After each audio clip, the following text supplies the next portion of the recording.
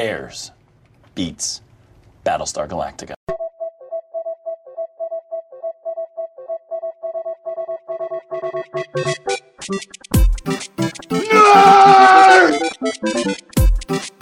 You really adopted the dark. I was born in it. Sounds like somebody's got a case of the Mondays. Bazinga. 2 in the box. Ready to go. We be fast. They be slow. Cool.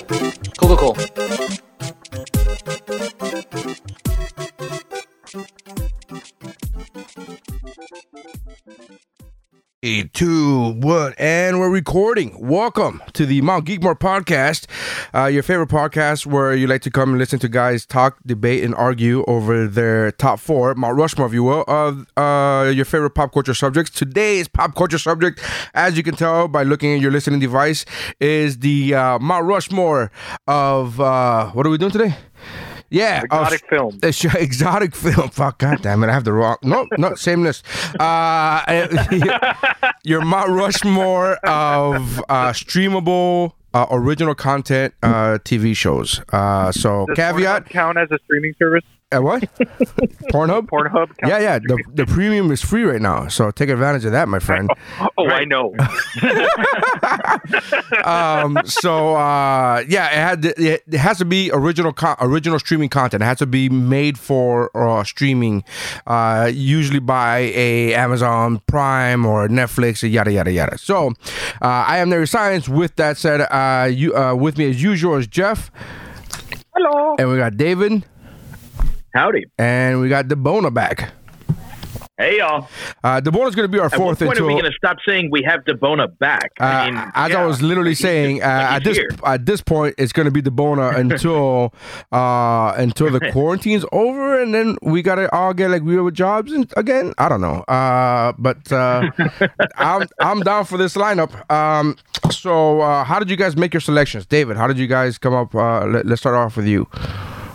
Okay, so I kind of put a restriction on myself where it had to be a scripted TV show because there is so much original content out there. I've watched a lot of great documentary series, some really fun reality shows. So you're not going to find anything like the new Tiger King or like Making a Murder, or another show I really like a lot is Nailed It, but you're not going to find that on my list. I went with just scripted TV shows. All right. Jeff, how did you come up with your selection? So I originally was like, I'm going to put one from each of the major streaming services just to not go crazy. But then I realized I only really use 3 streaming services, so one's a duplicate of a streaming service. I'm going to preface this with I am currently in the quarantine to try to maximize viewing of series, watching 2 episodes each of certain shows that I held off on watching and rotating. And I'm going to get through season 1 in one shot of like 4 to 5 different shows. So like Ozark's not on my list. Narcos is not on my list. The Protector's not on my list. I never finished The Witcher, so I'm finishing that now. It's not on my list. The reasoning is if you don't see one of these big name ones, it's because I'm in the middle of still watching. All right. So that's why. DeBono? I did the same thing as David, actually, where I was like, all right, I'm only going to look at scripted TV shows, especially because, I won't say the one that's just kind of hung. There's one that I'm watching right now that's really hung in my head, but it's a docuseries, so I didn't pick that. As I'm looking at my list right now, I actually just thought of a really huge one that may need a spot on here that I completely forgot about because I forgot about the service that it's on being a streaming service. So there are going to be some audibles called as my list goes, I'm pretty sure now. Okay. I made a couple rules for myself. One, I had to have watched the entire series, at least the entire series that's out so far. If it's still an ongoing series, and 2, I guess there should be one, would be that it had to have multiple seasons. It can't just be a show. There's plenty of shows that are fucking amazing. And if you have this on your list, don't say anything. I'm just saying, I thought The Boys from Amazon Prime was amazing. I thought Umbrella Academy was fucking off the wall great, but those are shows that only have one season, so therefore I didn't include that in my list. So with those restrictions, I didn't have much to choose from. So because everything, I either A, haven't finished it, or B, only one season of it. So there's my caveat. There's my sweet spot, which is good to me because it made it easier to like, okay, then there you go.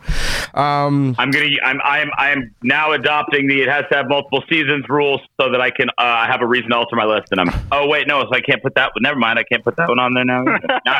I'm all. You're doing great, Debona. I really am. I will say I seriously forgot like a super major one right now. But then anyway, whatever. I'm gonna, like I said, I'll make it up as I go at this point. I haven't realized that I watched. Oh, go ahead. Sorry. The one season thing knocked down one show from the number one spot to the number two spot for me, simply because I think when you have multiple seasons and those seasons still kick ass, to me that shows consistent writing versus like one really great season, as amazing as it can be. You kind of haven't proven yourself yet. Well, that's the way. That's the way I feel in general about that. It's the same premise. It's I'm a huge fan. Again, if you have this on your list, I'm a huge fan of the shows that I just mentioned. I'm a huge fan of The Witcher, which I thought was fucking phenomenal. But it's only one season, so I mean, really, if we're gonna compare only one season, I don't think it's enough of enough. It doesn't have enough je ne sais quoi. Right. So. I will say this. I didn't do that. There are shows on my list that are one season because they're fucking fantastic. Oh no, I agree. I just made it easier for myself. I can't put that on there. I just made it easier for myself. I was like, if you cut out these seasons, it makes it thins the herd, so to speak. All right. And like one other thing is just real quick. Sorry. So like I kept it to like that scripted series in a sense because certain shows, like, and if you have it, don't mention it. But like I adore Black Mirror, but to me it's a lot of individual stories.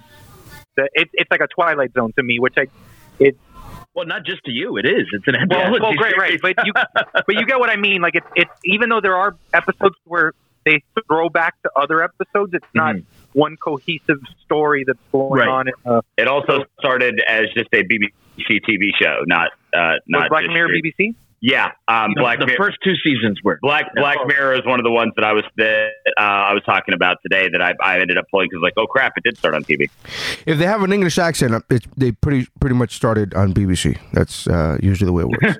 All right, so let's go ahead and get started because I just had a bowl for dinner of mac and cheese and refried beans, and so let's see how long we last.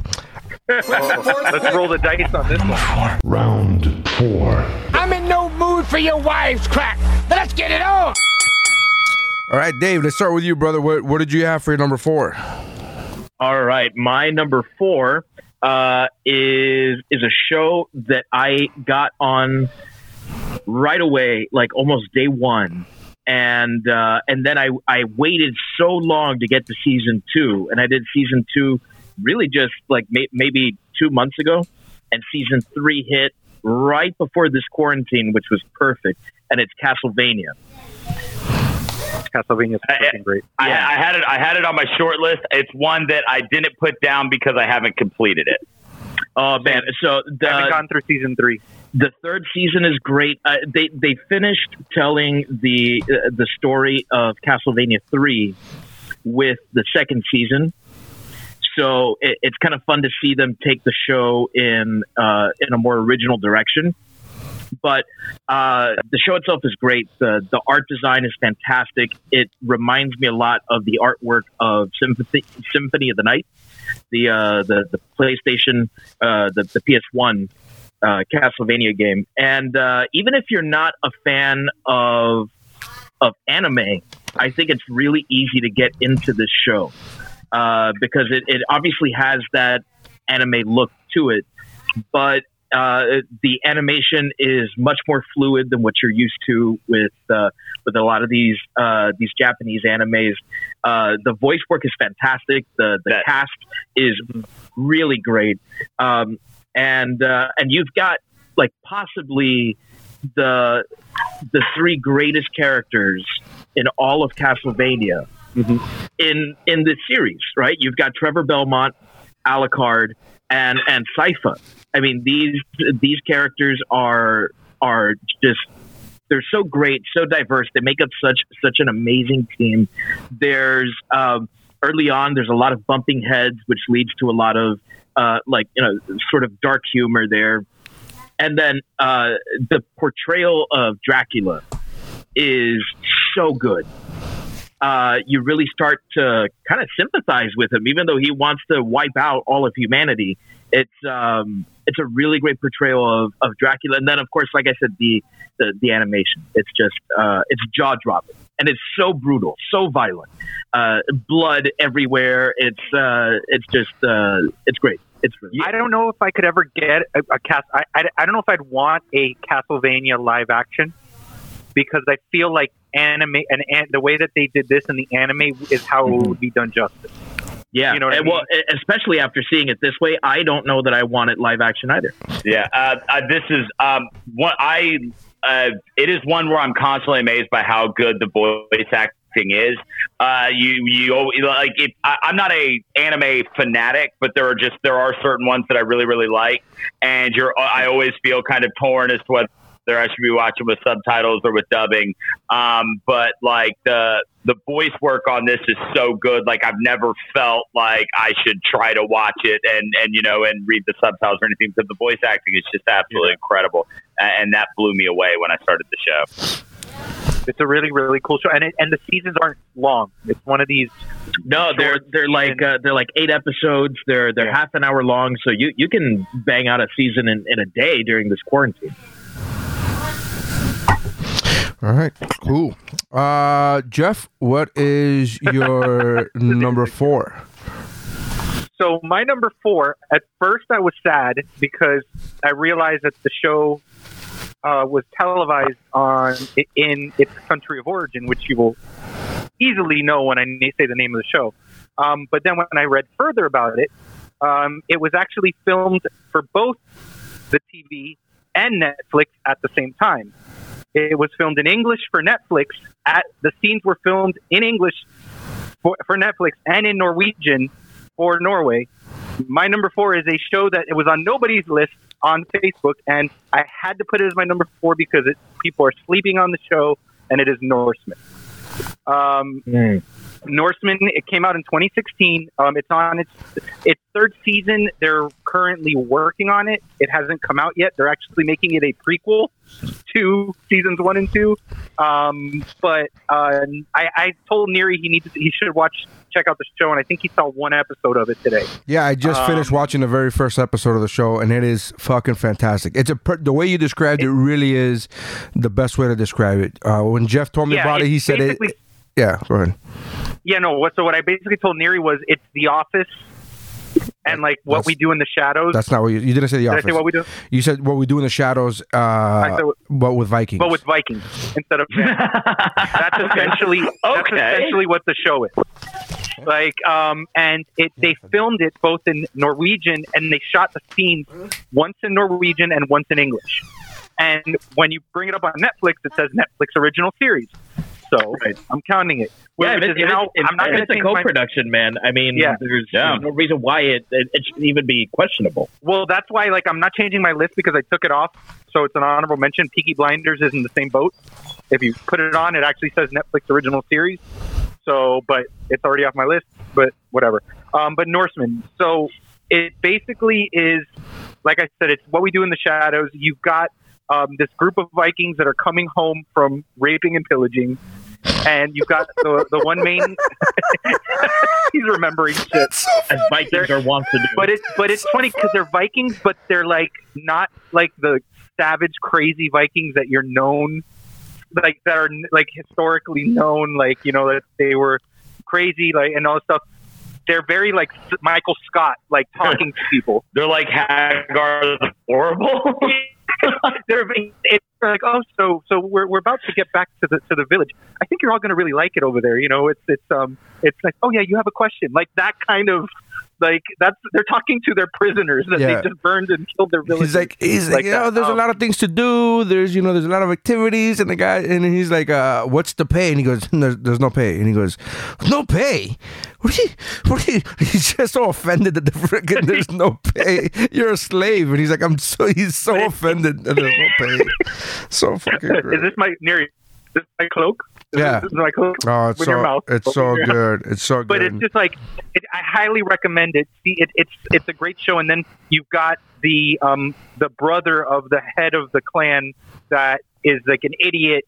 He doesn't want to rule. In reality, he just doesn't want to rule. He just wants to be liked and be a part of the group. It's got that's very Michael Scott. Right. That he's basically Michael Scott. Like he's essentially the Michael Scott of the village. And they do a lot of physical comedy. It's a lot of just subtle, dry humor, like The Office. I fucking love the show. I'm ecstatic. I got Neri into What We Do in the Shadows, and when I saw the show, I said Neri's going to like this too. And I'm happy that he loved the first episode. So far, I was laughing out loud. I watched it with my headphones on. I was on my phone. And I was watching it with my headphones on. And my wife was next to me. She's watching some whatever show she's watching, and I'm just laughing out loud. And I could feel her looking at me and staring at me. I'm like, "Fuck you, bitch! This shit is hilarious."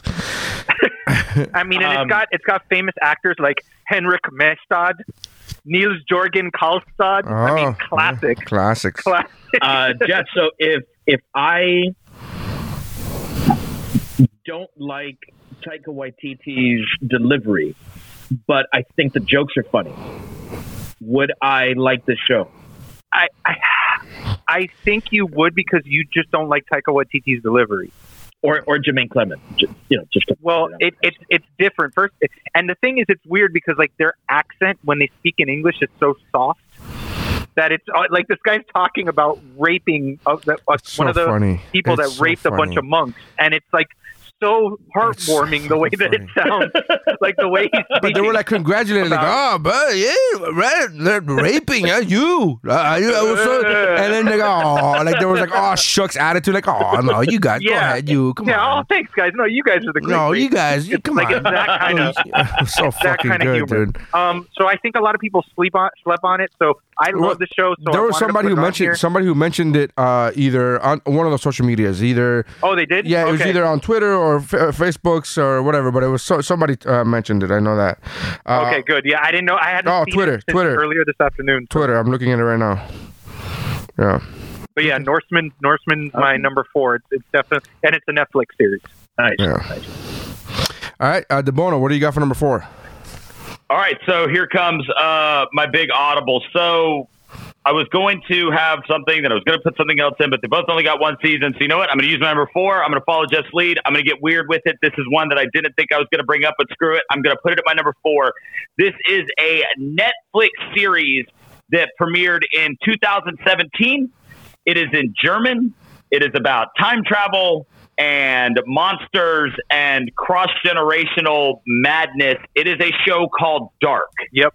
That you can catch on Netflix. I am adding this to my list right now. It is absolutely incredible. It's so bizarre. So basically, when Dark starts, some children have gone missing, and when they start trying to find them, they end up exposing all of this insanity that's going on in this town. I remember when it came out, like watching it being like, okay, so it's like, at first, your very first thought is it's German Stranger Things. But as you get into it, it's much darker than Stranger Things, with none of the nostalgia or like happy children getting things done. It covers I want to say it's 3 different generations of this family that are covered in the series of Dark, and it turns out that there's actually this giant time travel conspiracy that's causing all of these things to happen. And honestly, to tell you too much about it would ruin just a lot of the absolutely amazing things that happen in this. It's got 2 seasons on Netflix right now. It's decently heartfelt at times. It's not like jump scary a lot of the time. It happens occasionally, but it's just very unsettling and creepy a lot of the time. The storylines and the characters are just phenomenal. The way that they cast, there's multiple actors that play every role because of different points in time when they exist. And the way that they all match each other's mannerisms and stuff, so you know exactly who it is. Like, oh, that's Jonas. Like, I know that's Jonas. And there are certain things, like you can tell these guys spent a lot of time together, working out how they thought the character should be fleshed out so that it carried out well over the course of it. It's a ton of fun to watch. I watched it in the German with the subtitles on. That's how it started, and I was like, all right, fine, whatever. I'd never even looked at it. Yeah, like I never even looked to see if it like had an English option or anything. It was just like, okay, whatever. Started playing in German, but man, it's absolutely incredible. And so, like I said, super kind of obscure and weird, very critically acclaimed though. People who see it like it a lot. So I'm going to go ahead and say my number 4 is Dark on Netflix. There's something unsettling about a white dude watching something in German and going like, yeah, this is cool. I don't need something. This feels comfortable. Yeah, I don't need subtitles. I don't need subtitles. Who needs subtitles? That's fine. It's all they want. What? Excuse me? No, I'm fine. It's fine. This feels homey. He's calling. He's like, Fräulein, be up, please. It's interesting because there are some of the scenes that are really sold by the way that the German language kind of carries. Like I don't, because of the way the words are put together, like certain things hit really hard when you're watching it in the German. So I don't regret watching it in the German. You may be able to watch it in English. I'm not sure. But it was good. It's really good. The 3rd season started filming halfway through last year, so hopefully it'll be out soon. Who knows with all this going on now? But yeah, great show. That's awesome, man. I just added it to my list. You will enjoy it. Yeah, you would definitely take that show, dude. Not Harry though, because my number 4 is most likely going to get tabled. My number 4 is Stranger Things. Table. Yeah, figured. All right. A second. That I know we'll get to it, but that is one where I was like, somebody else will have it. I got other stuff to talk about. Yeah, same with me. I get that. Yeah. Round. I was like, yeah. 3 is a magic number. Yes, it is.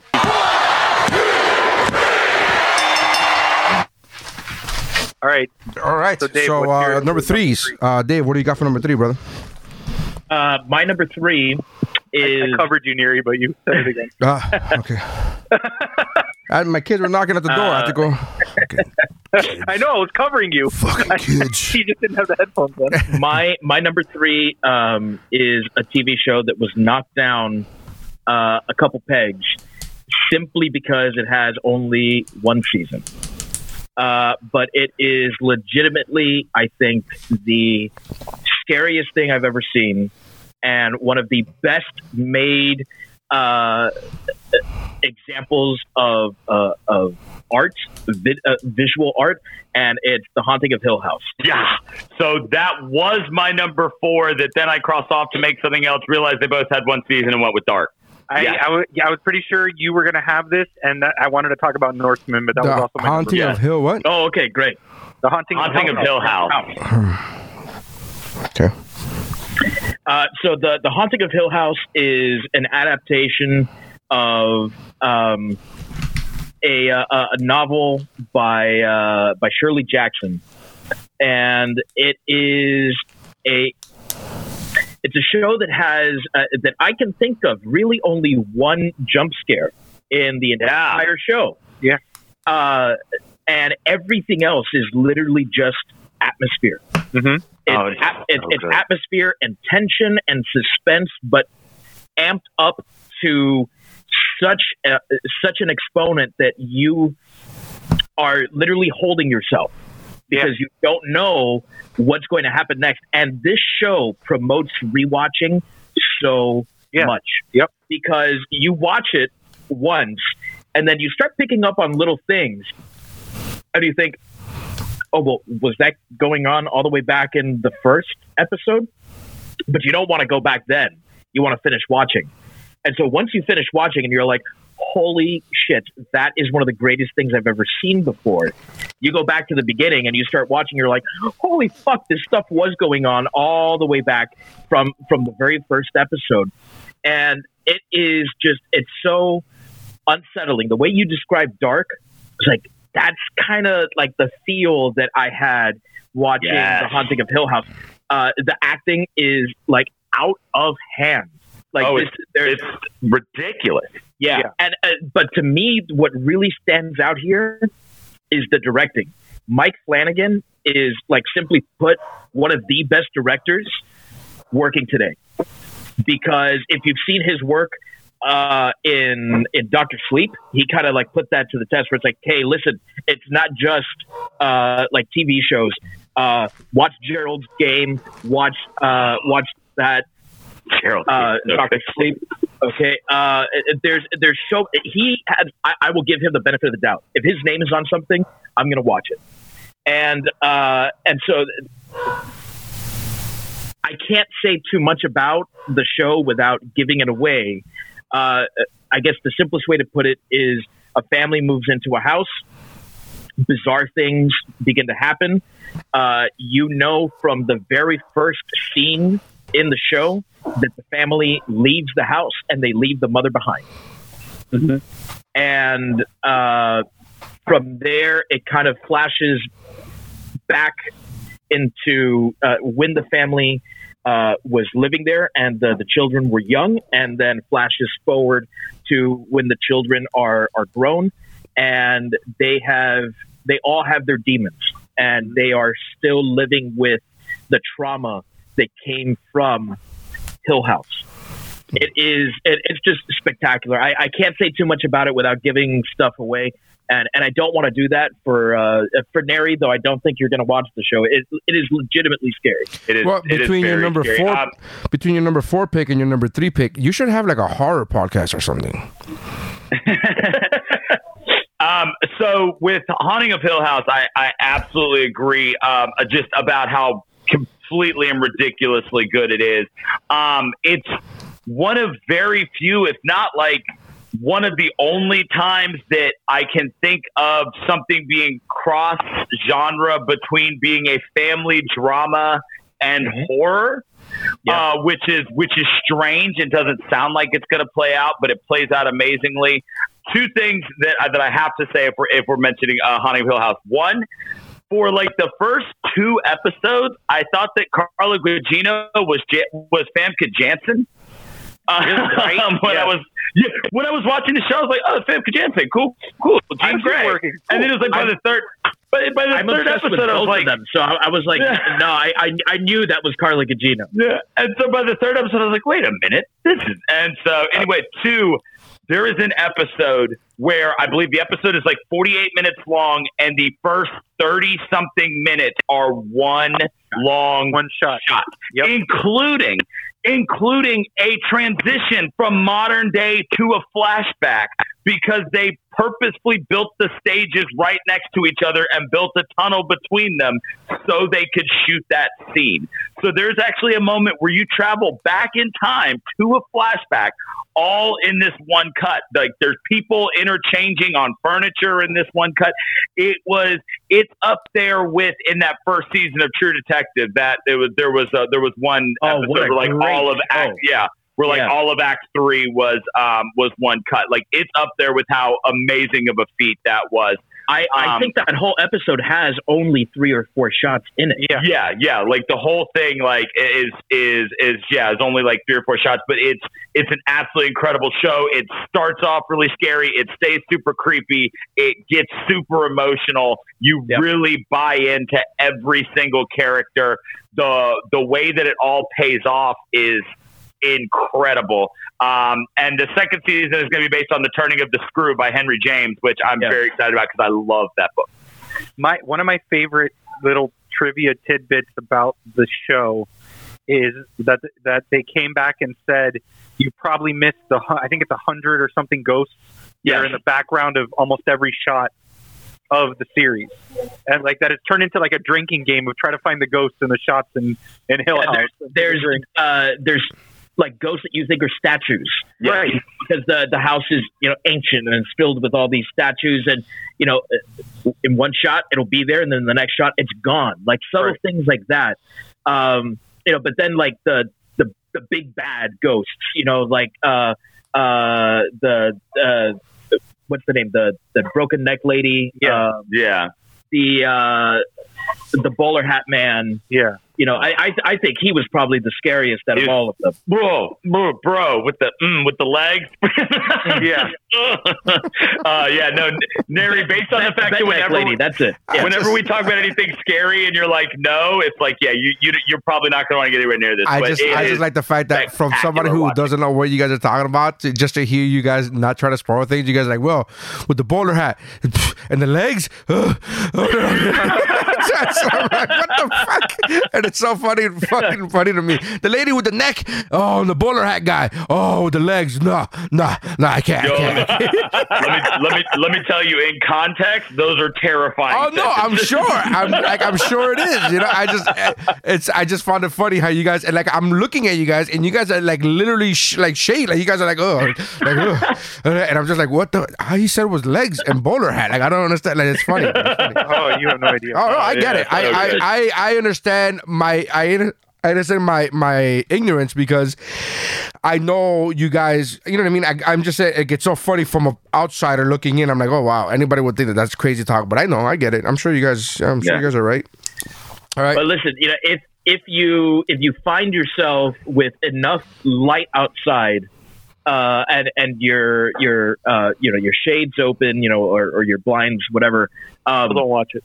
From a like technical aspect, I think that you would really enjoy how well directed and just the cinematography, how beautiful it is. The acting is incredible. You would really appreciate it from a technical aspect. Oh, I'm sure. Look, man. I'm sure the times that I've stayed, like that I've forced myself to watch horror movies and horror shows, and I've enjoyed it. It does what it's supposed to do. It's supposed to freak you out, and it does freak me out, and I do get scared, and I do have nightmares.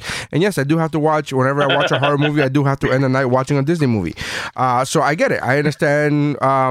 But there's a show, and I'm not going to talk about it in case it's on one of your guys' lists. But there's a show that was super creepy, but I found the subject matter super interesting. And I remember watching the first episode, or let me rephrase it. I remember watching 20 minutes of the first episode, and then something scary happened. I'm like, nah, I'm out. Sometimes you need to, I try to force myself and be like, no, you got to watch it because it's going to be good. it's beautifully shot. Like building an immunity. I'm trying to I'm trying to do that. And then something happens to remind you that you're a pussy. And you're like, no, my friend. You cannot take this. Yeah. So, all right. So, The Haunting of Hill House. Jeff, what do you got for your number 3? Well, you kind of mentioned it before. My number 3 is 2019's The Boys from Amazon. Oh, I fucking love this show. It was an honorable mention just because of the one season thing, but it's written down. It's so good. I'll preface it with I never read the graphic novel. I didn't even know there was one. I didn't even know there was one until after the show was done, and then people on Twitter were all fucking talking about it. I didn't even know there was Translucent one. Wasn't in the comic from what I read.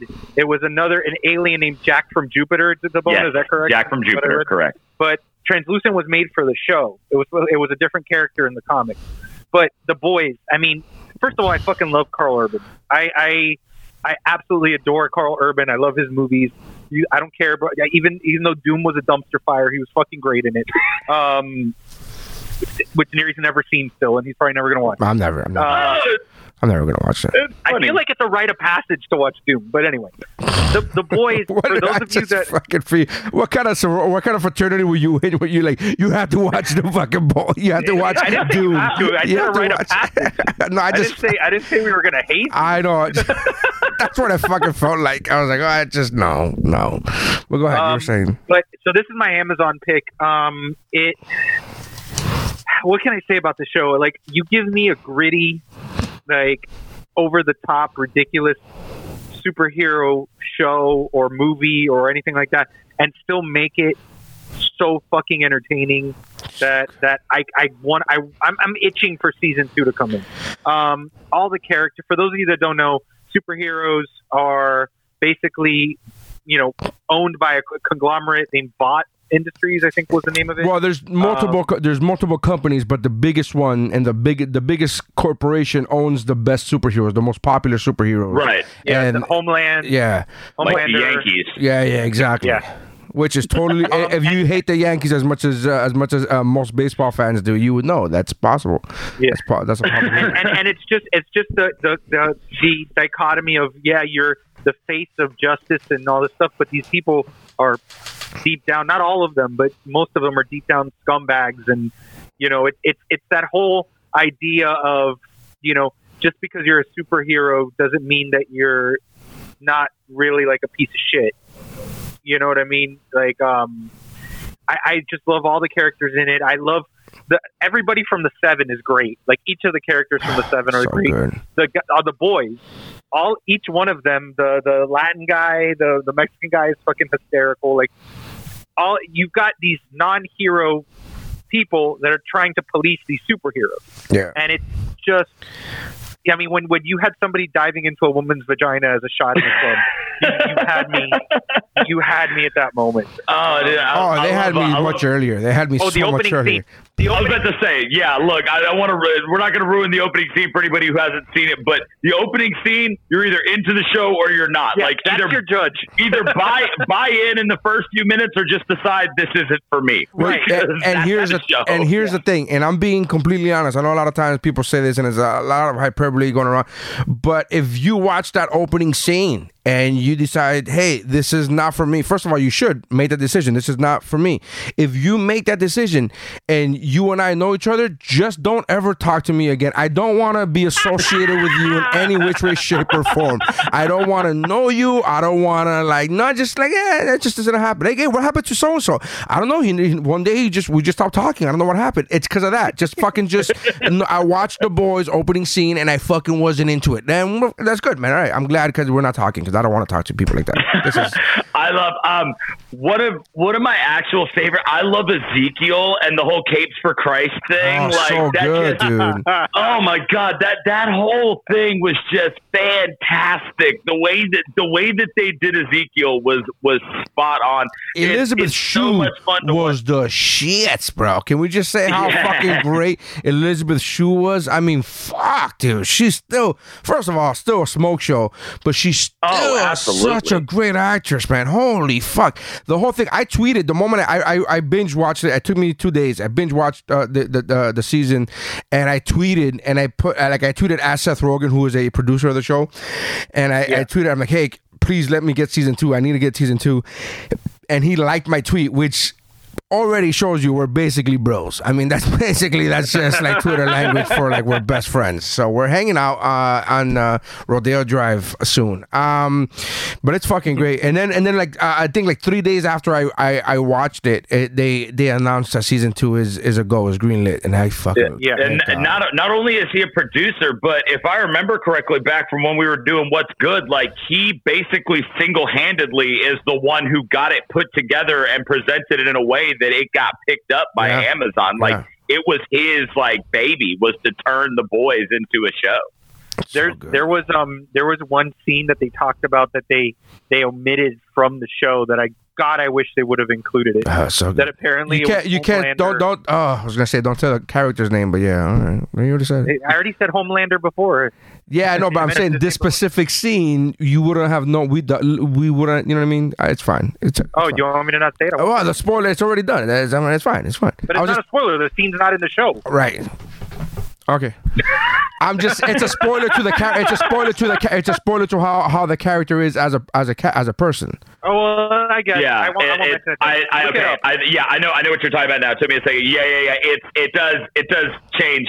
Like, it changes the way you're going to be the character. Yeah. Yeah, watch the show, then look up online, delete or scene that was omitted with Homeland. Yeah, there we go. And then laugh hysterically. Because it's been. I wish they would have put that scene in there. Yeah, but I think it's a fucking great show in this world of these superhero movies where, it's typically the rah-rah. I mean, for the most part, it's not. They don't go this dark and this twisted unless it's like Deadpool, and even then, it didn't go this dark and twisted. Yeah, it's cool to see a real adult superhero something. So my number 3 is The Boys. I love that show. It's fucking great. Got that, and that really hot chick from who was also in Suicide Squad is super hot in The Boys too. The one who plays Kimiko. Oh, wasn't she also in Suicide Squad? Isn't that her? I'm gonna look it up. But yeah, I hope so. For the sake of so, otherwise you sound like a real racist. Yeah, I know. That's the thing. Like, I may have just put it out on the line to be really racist, but I'm pretty sure that the chick who played the female Kimiko on The Boys is also the chick from Suicide Squad. Congrats, you're not racist. It's just it reminded me of National Lampoon's Vegas trip, where you just they're playing those crazy odd games, weird games, and I just pictured DeBona at the "Are You Racist" fucking crap table, and he's like, "Come on, give me all Asians look alike." Fuck. All right. The Boys, man. DeBona, what do you got for your number 3? All right, so my number 3 is one that I will not be surprised if it doesn't make anybody else's list, even though it's one that's really big. It's definitely had its ups and downs, so I can't fault anybody for not putting it on their list. I have an enormous emotional attachment to this show and the subject matter, so it was definitely going to make my list. My number 3 is Daredevil. Oh, that was honorable mention for me. That was another thing. I purposely did not put Marvel shows. I did it for myself. If not, Daredevil would have absolutely. Yeah. What was your reason for not putting Marvel shows? Like, what was your logic? I just because I don't know. To me, I wanted to put shows that weren't in that Marvel bubble. I wanted to do something kind of, which is why The Boys is on there. It's not really a Marvel, like those 4. Well, I'm not gonna say those 4 shows because right. Iron Fist, but to me, like I think it's those shows. It's kind of like it's pretty obvious. Like Daredevil's fucking, So, like I said, the show definitely had its ups and downs.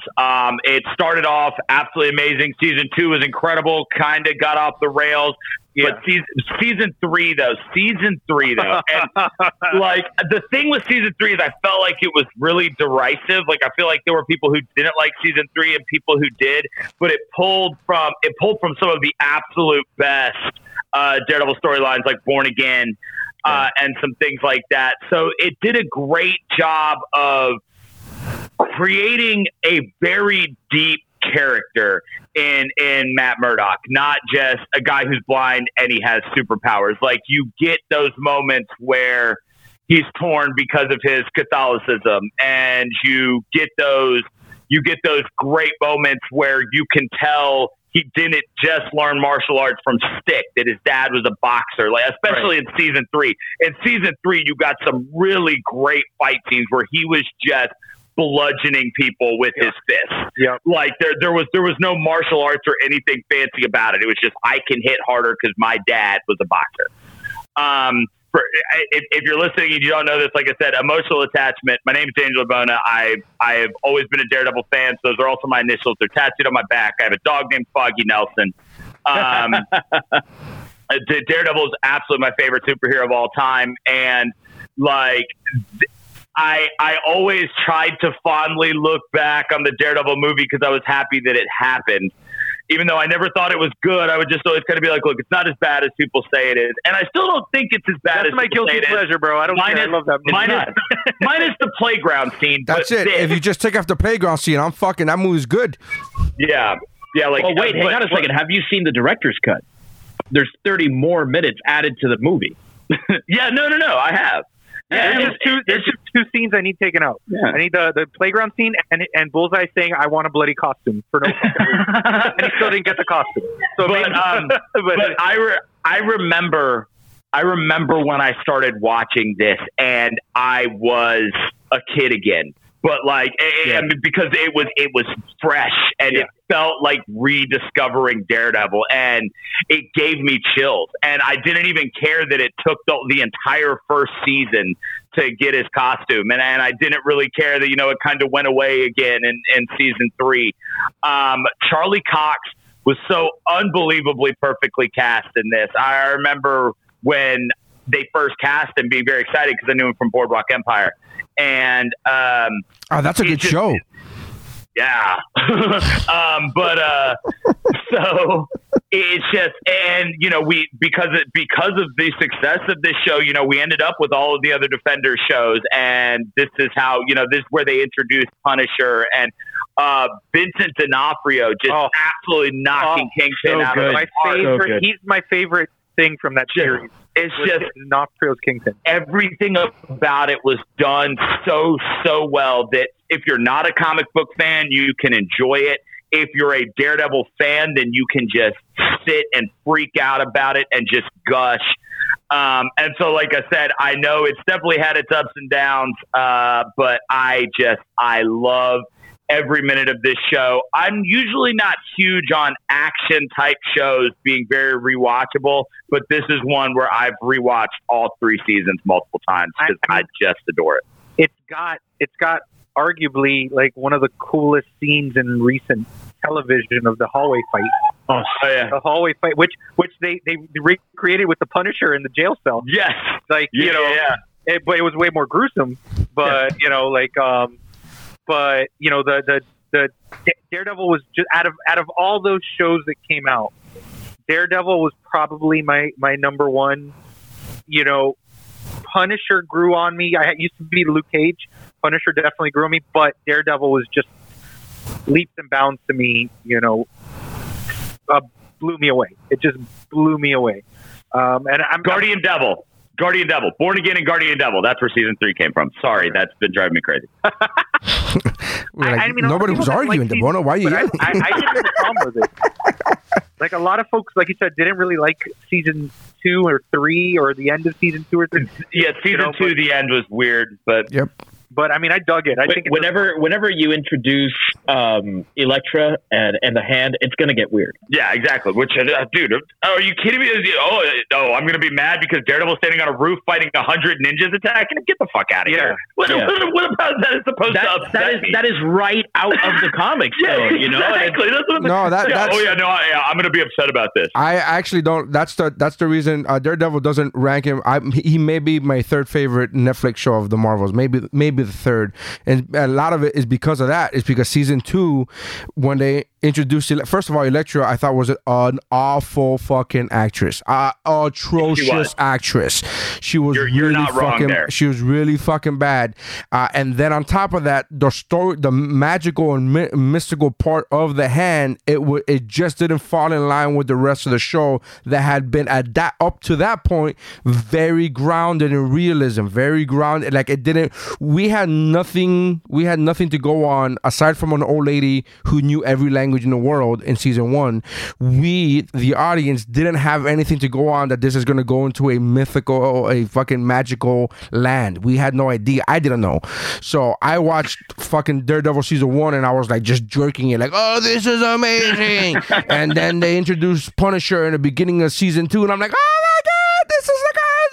And then he went away and I was like, what happened? They're like, no, don't worry about it. We're gonna bring in somebody who can act. And I'm like, what? No, I don't want somebody who can act. No. We're gonna throw in a mystical fucking situation where previously we hadn't even brought it up. What? I'm confused. So I didn't like the end of season 2, the second half of season 2. I didn't like. If it was only 1 or 2 episodes, it'd be one thing. But it was a lot. It was like half the series of season 2. But season 3, season 3 after Defenders really did so much to pull you back. And then season 3, I haven't finished watching. I watched like the first 3 episodes. I watched like the first 3 episodes of season 3, and I'm not saying it was bad. I'm just saying either A, life happened, or not really, man. Because if I'm thinking about it, like there's very few things that would have happened to keep me from finishing season 1. Like, I don't know what happened. Like, I could have had a child in the middle of season 1. I'd be like, yeah, that's cool, but I gotta finish season 1 though, right? Like, I gotta fucking and I didn't feel that way with season 3. Again, only watched like 3 episodes. I don't even remember exactly how many episodes I watched. It could have been 2, but I know I watched more than 1. But maybe 2, maybe 3 episodes, and I just I'll give it a second chance. I'll go back to it because I do. The moment you brought it up, I thought to myself, oh fuck, I didn't even finish that. I gotta go back and finish that. So I was a huge fan of season 1, huge fan of the first half of season 2. I didn't finish season 3, so it's unfair for me to say, but that's why there's other shows in the Marvel Netflix realm that I love so much better, including my number 3, which is The Punisher. And this is segue. Yeah, I was thinking about moving. I was thinking about moving it up to my number 2, but I'm like, we're already talking about this. Let's fucking do this.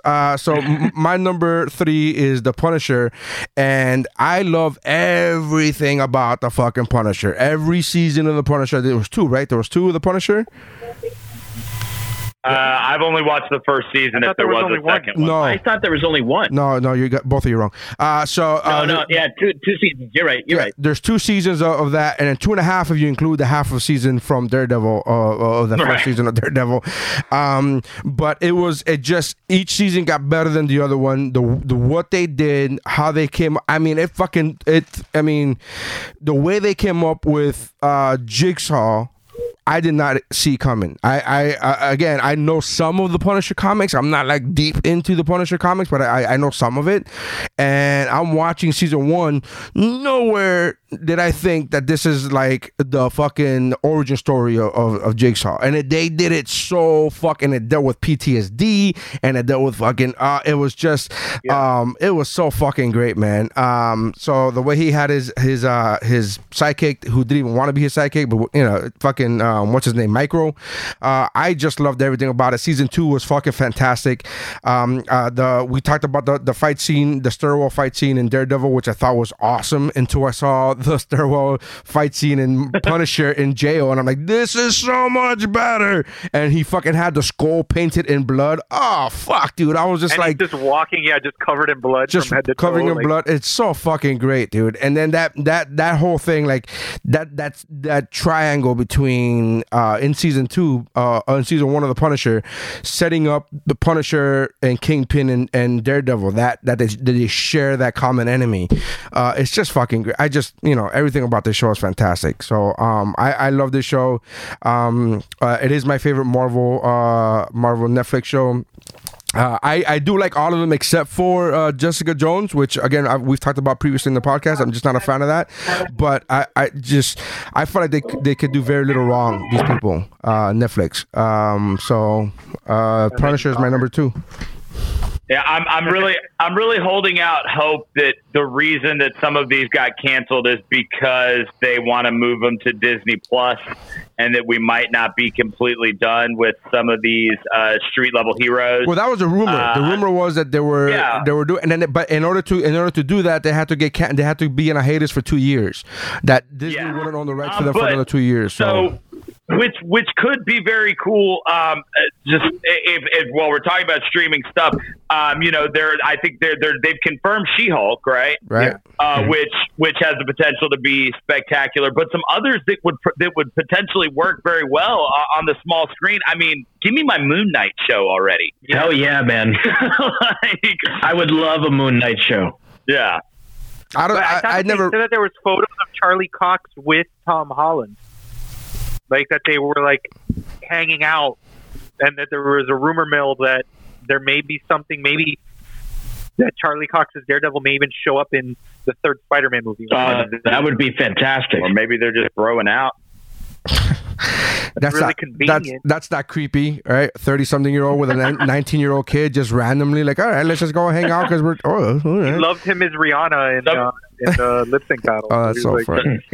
Somebody's got to buy the kid beer. But yeah, I always, I was talking about the Punisher yesterday. As a matter of fact, just randomly, one of my friends, Will Watkins, sent me a picture of no, it was you, Jeff, that sent me the statue of the Punisher. There was a badass unboxing of a statue of the Punisher, and I said, man, I love Barenthal. I love what Barenthal did with the Punisher. Again, it is my favorite Marvel Netflix Perfect shows. casting, man. However, I wish they would have casted somebody that had the body type like that statue did, which was somewhere along the lines of Henry Cavill, like that's somebody just fucking massive like that.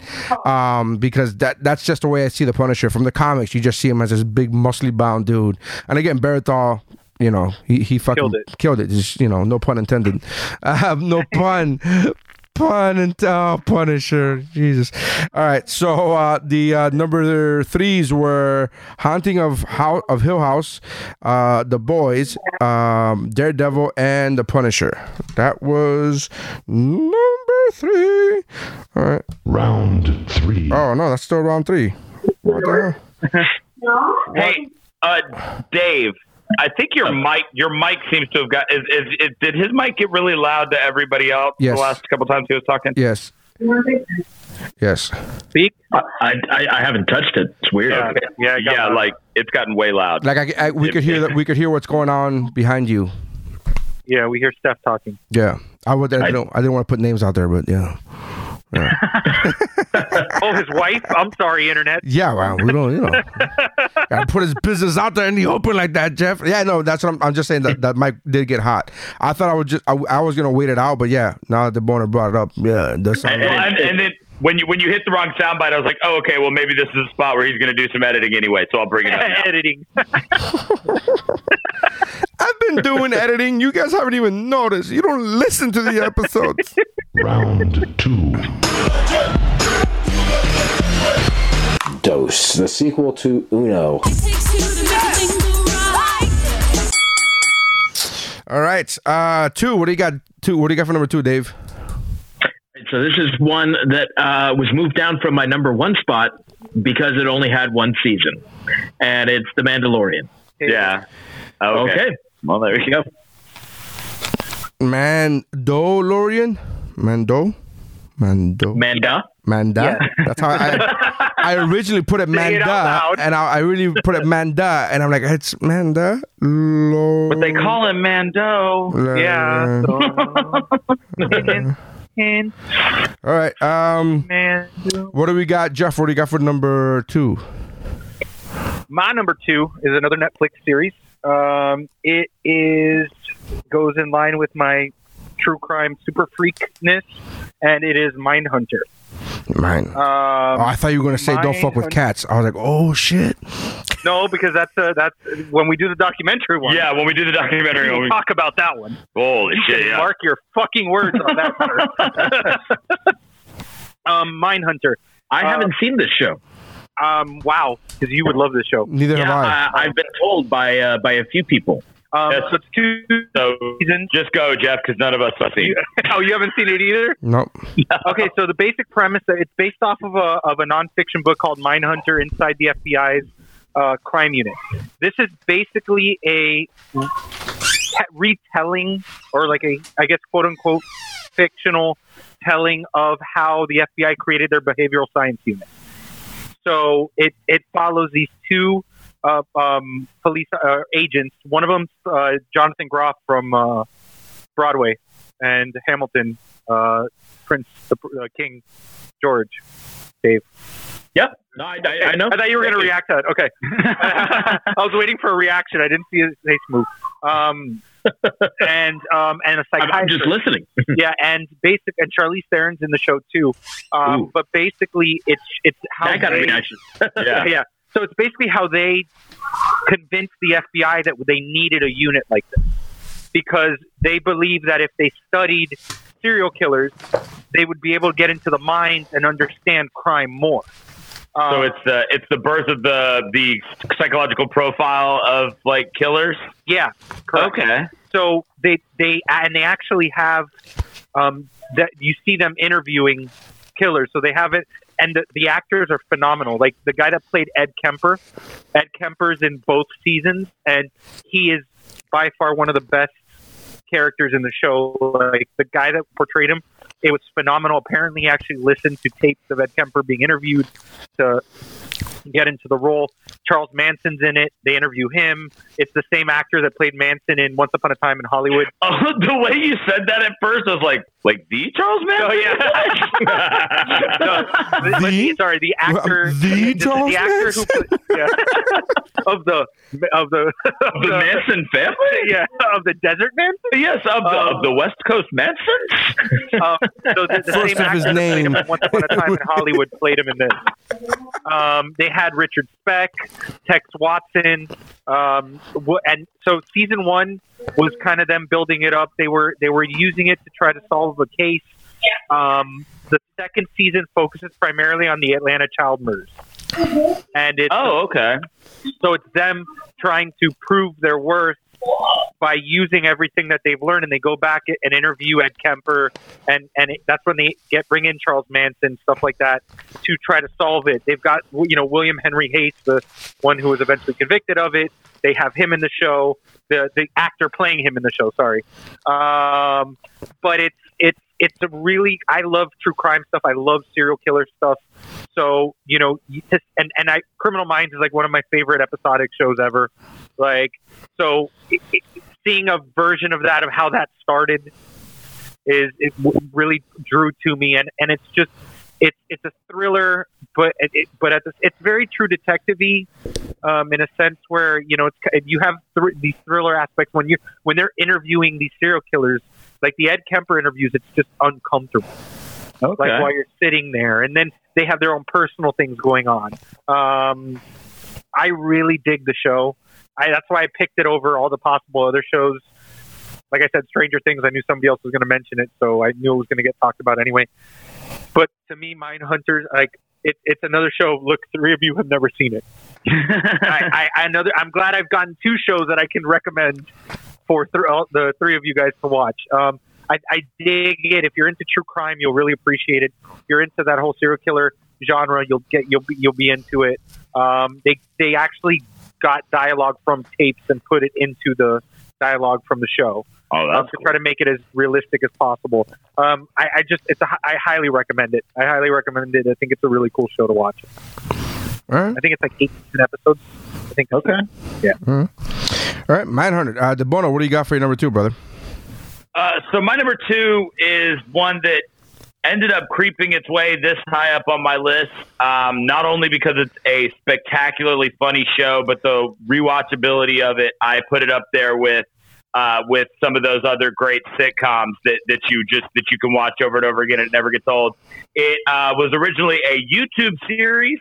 Then it went to a Canadian streaming service called Crave, and it is now on Hulu. My number 2 is Letterkenny. Oh, I thought it was something else. Never mind. Oh, no. I thought it was Trailer Park Boys. I don't know this show. I've never even heard of it. Okay, so Letterkenny is a Hulu exclusive now. It actually started off as a YouTube series called Letterkenny Problems. And essentially, what it is it is a show of a town called Letterkenny, and it is a small Canadian town. And like when the show starts, it puts a little blurb up, and it's like, Letterkenny is a town in Canada with 5,000 people. These are their problems. And then it's just like, it's a sitcom about mainly this guy and his sister and their 2 friends and all of the bizarre and crazy things that happen in their town. I've seen the first episode of this. Oh, yeah, I saw the first episode of this where there was a guy that he promised that he would get off, that he won't be hitting anybody anymore. Right? That was the whole thing. Yeah. Mm-hmm. Yeah, and so like, former hockey player. One of his whole things is he's the toughest guy in town, and like that is like a reoccurring thing. Like it comes back around. Like people will come into Letterkenny and like challenge him for the role of toughest guy in town. But this show masterfully executes the cold open. Just about every episode starts with an unbelievably funny cold open. It is very smartly written. One thing I had to do a lot when I first started watching the show was I kept having to Google Canadian slang. It's when I learned that a dart is a cigarette. That shit talking in hockey is called chirping. And so basically, there's a couple of guys that play for like Letterkenny's like crappy little minor league hockey team. The main character, his name is Wayne. His sister is an absolute smoke show, and there's a couple of just unbelievably gorgeous women in this show. And it really just follows them. It's about them. It's like any other sitcom. One episode may not have anything to do with the next. There's just enough of a story to kind of keep everything going. It's emotional enough at times that you're very invested in these characters. But it's just it's so funny. Like I promise you, and you will plow through these episodes. There's 5 or 6 seasons on Hulu right now. They're 22-minute episodes, and there's 10 or so per season. I mean, you could just absolutely destroy this series. But I have watched entire seasons in one day and just been like face streaming with tears, stomach hurting, laughing because it's just nonstop. Like, one of the trademarks of Letterkenny is scenes that are just Daryl, Wayne, and Squirrely Dan, the 3 main guys, just sitting around and just real quick, just rapid fire wit, like talking about something, like picking a subject or ragging on one of them. And it's so... It reminds me a lot, honestly, in a funnier sitcom way, but it reminds me of how fast the wit is in Gilmore Girls. Like when Rory and her mom are talking, like, but it's like that, but with 4 guys. Like they're right on top of each other. They all play off each other very well. I knowing what I know of you guys, you would all absolutely love this show. It is unbelievably funny, and like I said, it ended up making it up to my number 2 because it's one that I've seen it enough now that I'll just toss on in the background and then just that way, whenever I'm doing something, it'll make me laugh. It's so damn funny, and like that's the main selling point. Like, you'll know a couple episodes in if the humor is for you or not. It gets me, and like it gets me every time. Remarkably funny show called Letterkenny.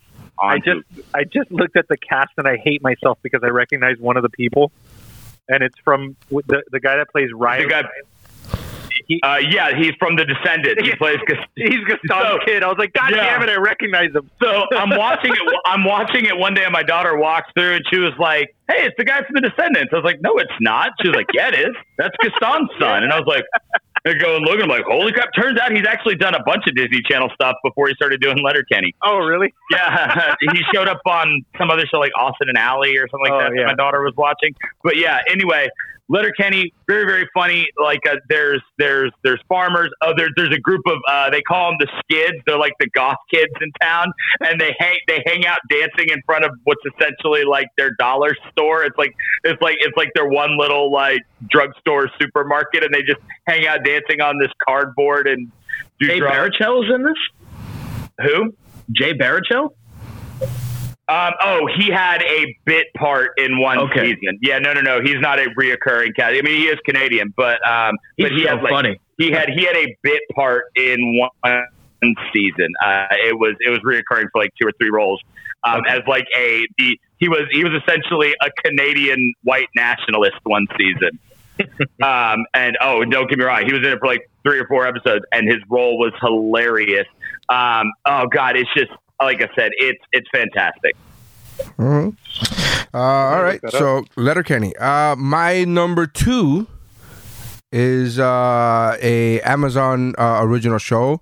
It was a character that I had seen on the big screen before, but I was like, okay, like I thought it was cool and all, but I never loved the character like I did after watching this show. And my number 2 is Jack Ryan. I still haven't seen this. For me. Yeah, I haven't finished. I have not finished it, but I do enjoy what I've seen. Yeah, for me to hear, Dave, that you have not watched the show, knowing the fan that you are of Jack Ryan, the movies and the books, and stuff like that, it is atrocity. I don't know, shame. I don't know a word to use, but it really is, because if you like, this is leaps and bounds better than any of the films. Like, it's leaps and bounds better than any of the films.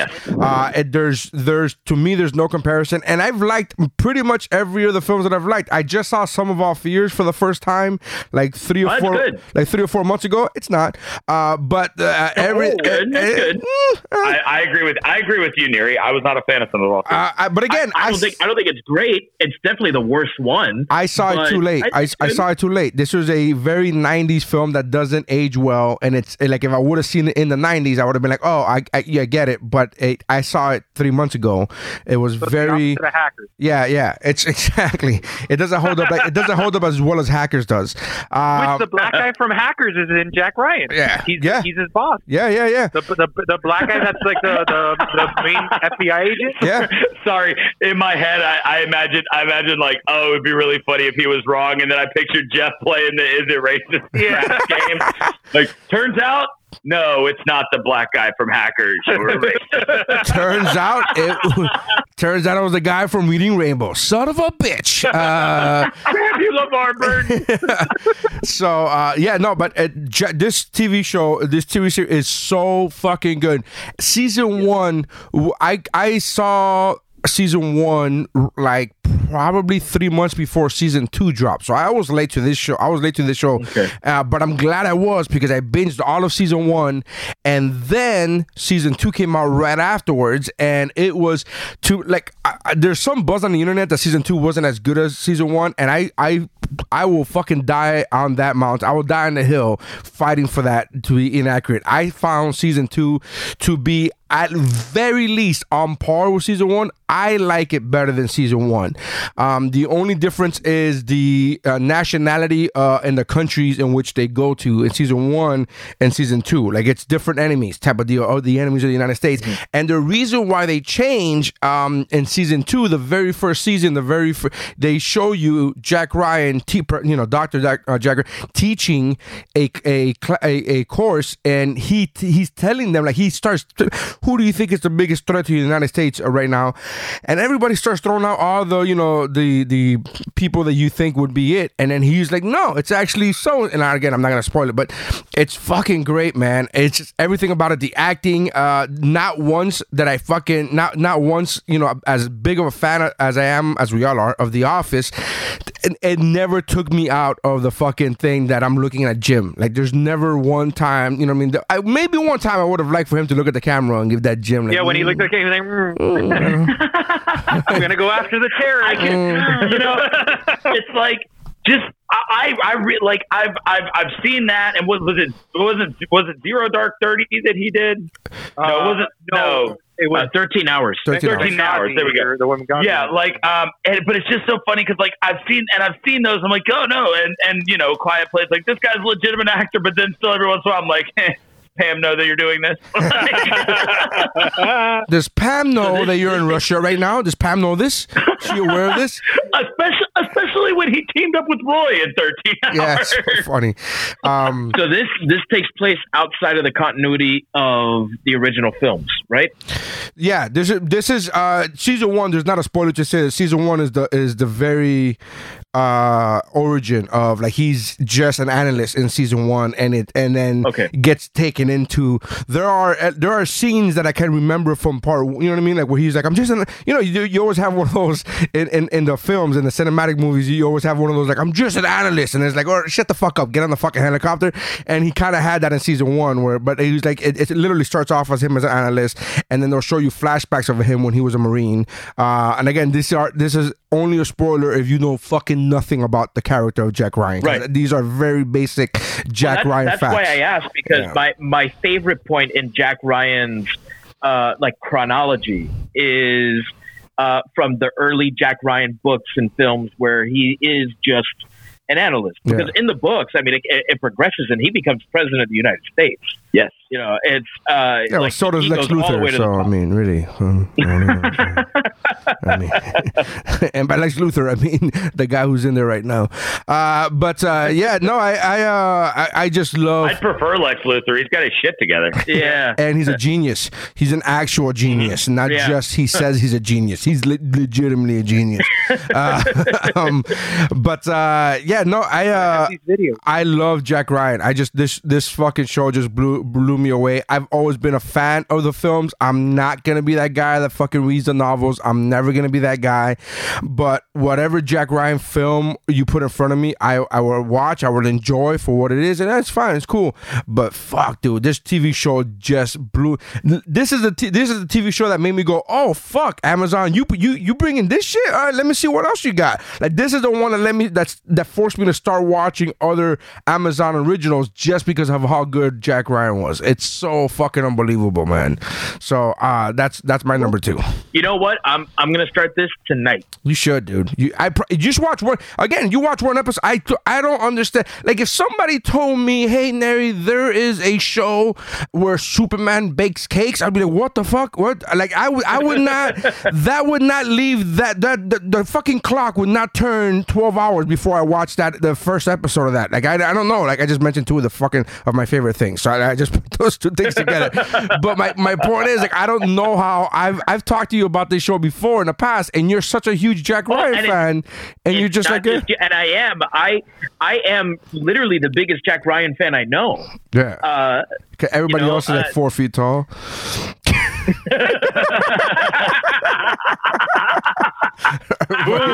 All my other Jack Ryan fan friends are very I'm glad short. you're not rusty.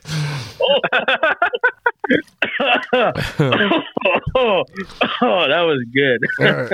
But you gotta watch this, man. It's just so fucking good. It's really like I can't emphasize how good everything is. The writing, the directing, the acting, the action, the intelligence. Like it's not all bang bang shoot 'em up. It's like, hey, it shows you how smart Jack Ryan is as an analyst, and it shows what you. it should be. It's so fucking good, dude. It really is. It's so good. All right, so the number 2s were Mandalorian, Mindhunter, Letterkenny. Letterkenny, yeah, like Letter. Yeah, Letterkenny. Her. All right, and Jack Ryan. All right, honorable mentions. What do we got for honorable mentions, Jeff? What are you going to be doing? Do you want me to? I went through all of them now while you were talking, so I have them all if you want. Okay, well, just tell me which ones you do, and I'll do the other ones. Okay. I guess I'll do Geekmore. Okay. And sure. I'll do. Don't have a lot on the other one. I'll do my personal page. Okay. So on Geekmore. Go ahead. You want me? You want to go? You go. Me. Okay. So on Geekmore is Robert Leatherwood, Stranger Things, Fleabag, which is another one I want to see I haven't seen yet. BoJack Horseman, another one that I haven't seen. Okay, look, so I considered putting BoJack Horseman on there, but when we first talked about this, it was like best shows to stream during the quarantine, and I am not in a mindset right now where BoJack Horseman is going to do good things to my interior monologue. I love that show. I love BoJack Horseman, but like being cooped up and kind of depressed, like I don't need to watch BoJack Horseman right now. Mindhunter. House on Haunted Hill. That's fine. No, let's watch that one. That's totally have you fine. Ever seen BoJack Horseman? No, but I've never seen. But there's also murder. Okay, no. BoJack Horseman's not about murder. BoJack Horseman is about like a narcissist with a lot of really bad mental issues and like depression, and it really gets too self-evaluative at times. And if I'm not in like a happy place, then BoJack Horseman can send me down a very dark road. All right. the butt. Honorable mentions to Daredevil, Punisher, and Bosch, which is another show I've heard about and I haven't seen yet, but it's apparently on its like 4th season. He's like a detective. I don't remember if it's LA, but it's like a detective kind of series. Daniel Romero has Bill Nye Saves the World, The Mandalorian, Stranger Things, and BoJack Horseman. Honorable mention to Big Mouth. I've seen like 3 episodes of Big Mouth, and that show's absurd, and I want to see more. It's funny what I've seen, but I'm right around the 3-4 episode mark too. Yeah.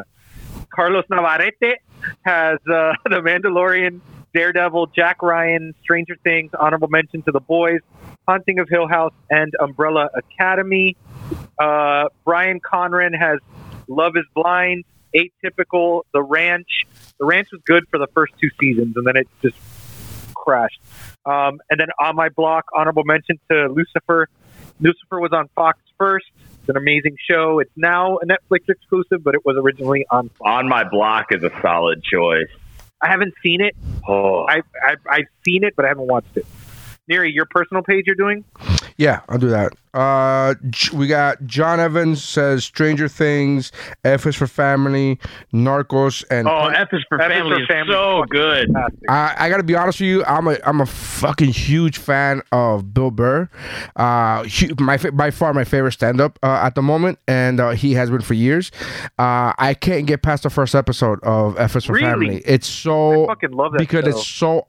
It's so awkward to me, and like the kid doing that shit with the magnet and fucking up the TV, I just get so awkward. I'm like, I don't know, I can't get past the first episode. I really fucking can't. It's so uncomfortable because I had that dad that would whoop your fucking ass, and I had that and it's so fucking uncomfortable. And he put the magnet on the fucking, and I haven't even got to the point where the father finds out the TV's fucked up yet. I haven't even got to that part yet. I'm just like, I can't. And I've tried on 2 separate occasions to watch the fucking show, and I can't get past the first episode because it's that uncomfortable to me. I'm like, I can't fucking do it, man. And I'm telling you, I fucking love Bill Burr. Like, I have met him and stuttered beyond fucking belief when I've talked to him. So it's not a good thing. Yeah. Oh, hang on, Neri. Hang on. Oh, yeah, here it is. That name you dropped real quick. Is it still a name drop when I say I fucking I stuttered? It's still a name almost drop? Shit my pants. I mean, I met Danny Trejo, but I almost shit my pants too, so it doesn't count. Yeah, I know. Jamil Leonard puts Ozark as his number from 1 to 4. He puts Ozark. I love Ozark. Men in the High Castle, Jack Ryan, Stranger Things. Honorable mention to Kengan Ushua. Mindhunter, Big Mouth, and The Boys. Quills Rodriguez. The Man in the High Castle is fantastic. Yeah, it is so good. I watched like 6 episodes. It's I love the premise of it. I think we've talked about this before. I love the premise of it, but the show is so slow. And I've watched like 6 episodes. I've watched oddly. Yeah, I've watched 6 episodes, and again, the premise is fucking fantastic. I remember the novel is oddly paced too. Yeah. It's one of those, and it doesn't follow the novel like, chapter by chapter or anything like that, but they capture like the themes of the novel, and it's so good. I love it. That was what turned me on to Amazon Prime. Neri was just upset that Shang Tsung didn't start the tournament. Yeah, like why wouldn't he just start the fucking tournament? Just start the fucking tournament. I don't know. Quills Rodriguez put Stranger Things, Handmaid's Tales, Marvelous Mrs. Maisel, and Ozark. I watched the majority of the first season of Marvelous Mrs. Maisel, and I was very triggered at times and just left. Then I think that like having a dick just kind of excludes you from really enjoying that show. No, like I just look. You know what? To be honest with you, the part that bothers me about that show is that they do a lot of about the stand-up comedy, and it's very fucking triggering for me as a comic. It's just very triggering for me. There's like episode 1, the husband's like, oh yeah, no, I stole that joke from Bob Newhart. It's all right, everybody steals, it's okay. And I'm like, no, it's fucking not okay. Like it made it very difficult to watch this show and actually enjoy it. And then by the time I got to like episode 8 or 7, I remember I got late into the first season, and I was like, you know what, I don't care. I don't care about any of you people, and the main chick, not very likable. You're kind of fucking annoying. So Luis Diaz puts from 1 through 4 puts Big Mouth, Jack Ryan, House of Cards, and The Boys, and Child Valdez. House of Cards is one that I was really into for a while, and then after the whole Kevin Spacey thing, I didn't even watch the last season. Well, the thing is that the last season was it's not. Look, the thing is up until that point, I'll still give credit where credit is due. That show was brilliantly done up until they killed him off for the final season and like did the whole fucking weird thing that they did with his character, like with what happened on the show. That just, I mean, obviously, yes, what happened in his personal life made me like really uncomfortable, but looking at it from the show perspective, they had something. The ball was rolling. Listen, man, I'm what he did. I'm kind of a dirtbag because I was like, yeah, I don't give a fuck. Like, yeah, whatever. That's fine. Oh, he did something that's fucked up, but the show's still gonna go on though, right? Like that's what I was like, all I fucking cared about. But I need to know what's gonna happen. But the only reason I didn't put House of Cards on my is because I haven't watched his last season. The last season he was on, I didn't watch it. Again, not because of anything other than just life got in the way. So if I didn't even get that far into it, I just made that rule. I'm like, there's no way I could put this show on my. I haven't finished it. Same thing goes for what's the one with Claire Danes? Homefront. Homefront. Well, that's a Showtime show, isn't it? But yeah. Homeland. That's what it is. Homeland. I haven't finished watching the show, so I'm like, I can't even think about shows that I haven't finished watching. That show's intense. Chad Valdez watching Homeland. Chad Valdez says Stranger Things, Witcher, Haunting of Hill House, Castlevania. What? You're struggling with that name every time. Because it's a lot of H's. It's a lot of fucking H's in there, man. Alliteration's not his thing. It's a lot of fucking H's. And to me, because I keep thinking about Haunted Hill. Like I keep thinking about Haunted Hill. And then so I keep thinking about Haunted, but it's good. Haunting. Hey, Vincent Price. Yeah, the Vincent Price one.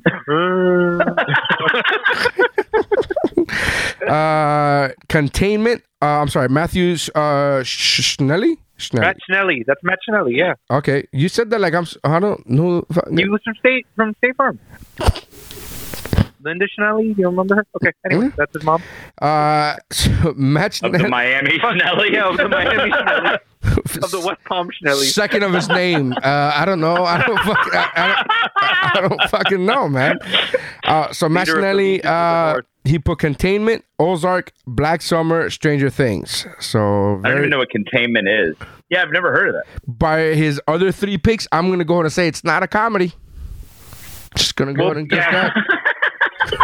I know Black Summer, I think, is that zombie one that they came out with. That was actually pretty interesting. Yeah, that's the zombie one. That one was pretty with Jamie King. She was. I'll have to check that out. Teddy Gross put Stranger Things, BoJack Horseman, Letterkenny, and Bloodline. Shout out to Teddy. He's one of my trivia guys who's now listening because I've been hyping this over on my trivia game on Wednesday. Right on, man. Oh, nice. Let me just go ahead and pick up that name you just dropped there. Dave Siegel put Patriot, Bloodline, Patriot, and Patriot. I didn't know what fucking Patriot he was talking about, so I had to Google this show, and it fucking looks amazing. I've never seen it. So Bloodline's fucking fantastic. No, not Bloodline, Patriot. I've never seen Patriot. But he literally put Patriot 3 separate times, and I had to go look it up. I'm like, what fucking show is he talking about? And then he type stutters, Neri. Actually, this is the same guy who gave me shit about liking the movie Patriot because it wasn't, quote, historically accurate. And so when he put that, I thought he was fucking with me. I thought he was doing a callback to his own shitty fucking rant about it not being historically accurate. But before I gave him shit back, I Googled it, and there's actually a streaming show called Patriot, and it's fucking amazing. It's very much in the vein of Jack Ryan, from what I can tell from A, the description, and B, the trailer. A comedy drama web series? No. On Prime? No, it's something about a CIA agent or an intelligence officer or something. Oh, I'm finding, when I just looked up Patriot TV series, I found a Prime Video series that it says it's a comedy drama. No. To prevent Iran from going to nuclear war, something. Yeah. No, not that one? That's the one I found. Yeah, that's the one I saw. Oh. It says Wikipedia calls it a comedy drama. Oh, that's funny. I didn't see any comedy in the trailer, but all right. I just saw the trailer. I'm like, this shit looks fucking good. Ain't that good. Josh Schneider says the OA. Is that the Ozark? Or no, the OA. No, the OA is different. It's its own show. All right, the OA, Stranger Things, Castlevania, Wet Hot American Summer. And 10 years later. 10 years later, yeah. All right, and then on Twitter, your comedy of if you. I'm sorry. I have your Neri Steins comedy. You have other people on. Oh, okay. On Twitter, Alden Diaz says Fleabag from number 1 through 4. Fleabag, The Mandalorian, Stranger Things, and Daredevil. And then who else here? We had two other ones. We had Toast from the Podcast Novel Show puts The Boys, Ozark, Jessica Jones, Stranger Things, and Heather from Chantal from at Chantal729. Second episode she's chimed in, so thanks for that. From 1 through 4, Marvelous Mrs. Maisel. Number 2 is the Harley Quinn Show on DC's Universe app. 3 is Stranger Things. And I don't have that. 4, The Haunting of Hill House. See, when I take my time, when you take your time, you could. I've heard nothing but great things about the Harley Quinn Show. Heather puts Bosch, Jessica Jones, The Crown, and You. You, yes. I still haven't seen You. I have not watched You. I'm right here. Love that show. I'm right here. Brian Courtney on Twitter puts from 1 through 4, Luther, Jack Ryan, Norseman, and Bosch. That was his 4. Hey, Norseman, Luther's a BBC show, though. Oh, yeah. Kevin M. Butts at his Twitter's at Butts Kevin is from 1 through 4, Bosch, Jack Ryan, Crown, and Spots Center. I don't know what Spots Center is. I don't know if he was trying to write Sports Center and it came up as Spots Center. I don't know what the fuck he was doing. But that's it. That's everybody on the. So you have Google thinks I meant Sports Center. Yeah, I guess it's autocorrect. So does Bing. Right, Dave, what's yours? Well, I can take one out since we talked about it. So I'll go with Black Mirror, even though it started as a BBC show, is now a Netflix original, and I absolutely love that show. Black Mirror. Yeah, Black Mirror. Some nice light viewing. Yeah. I absolutely. Occasionally. Yeah, if you want to watch Street San Fighter. Junipero. Right. Thank you, Falcon. So I only saw the first season. I haven't seen the second season, which came out recently, but I really love Disenchantment on Netflix, which is Matt Groening's fantasy-based... it's Futurama fantasy. Yes, yeah, it's so good. The Handmaid's Tale on Hulu is really dark, really depressing, but really good. And one show isn't that the show about men take over? Yeah. What do you mean depressing? I don't understand. I don't know. Okay. So there's there's a TV show that I thought was a Netflix original, is not, and is currently not streaming anywhere except for Daily Motion, which, as Neri pointed out earlier, is not a thing, right? It's really but not a thing. It is. It was unavailable on any platform except for Netflix outside of Australia, where it was produced. And it's a show called Danger 5, and it is one of the most spectacularly awful, awesome shows you've ever seen before. It's a secret agent team in a alternate 1940s that is made to look like the 1960s. And they have to capture Hitler, but Hitler has hideouts in volcano craters. He has Tyrannosaurus Rex soldiers. It's so out there, and it's so funny. I really, really recommend this show to anyone who is into to campy humor and who likes things a little absurd. This show is right up your alley. I saw it on Netflix years ago. I don't know how long ago it's been. It was taken off of Netflix, but now that I know that it's on Daily Motion, I'm going to try to watch a couple episodes again because it really is just so absurdly good. Dave's gonna Dave. Jeff. So my first honorable mention, it was a film. It was a show that was only on the island of Samoa, but it's now on Daily Motion. No, I'm just kidding. What are the chances? So a lot of the ones I had on this giant list were mentioned, so I'm not going to mention them. I said Peaky Blinders. I'm going to reference that again. Great show. Lost in Space, the remake on Netflix. Still haven't seen it. I love it. I'm putting this on my honorable mentions because the first 2 episodes blew me away, even though the 3rd episode became a dumpster fire. The Dracula series that was on Netflix. It went so hard off the rails. Dracula is probably my second favorite Dracula of all time. That's the show. That's the show that I watched half an hour of, and then I was like, oh fuck, this is horror. What am I doing? I'm such a like. It just.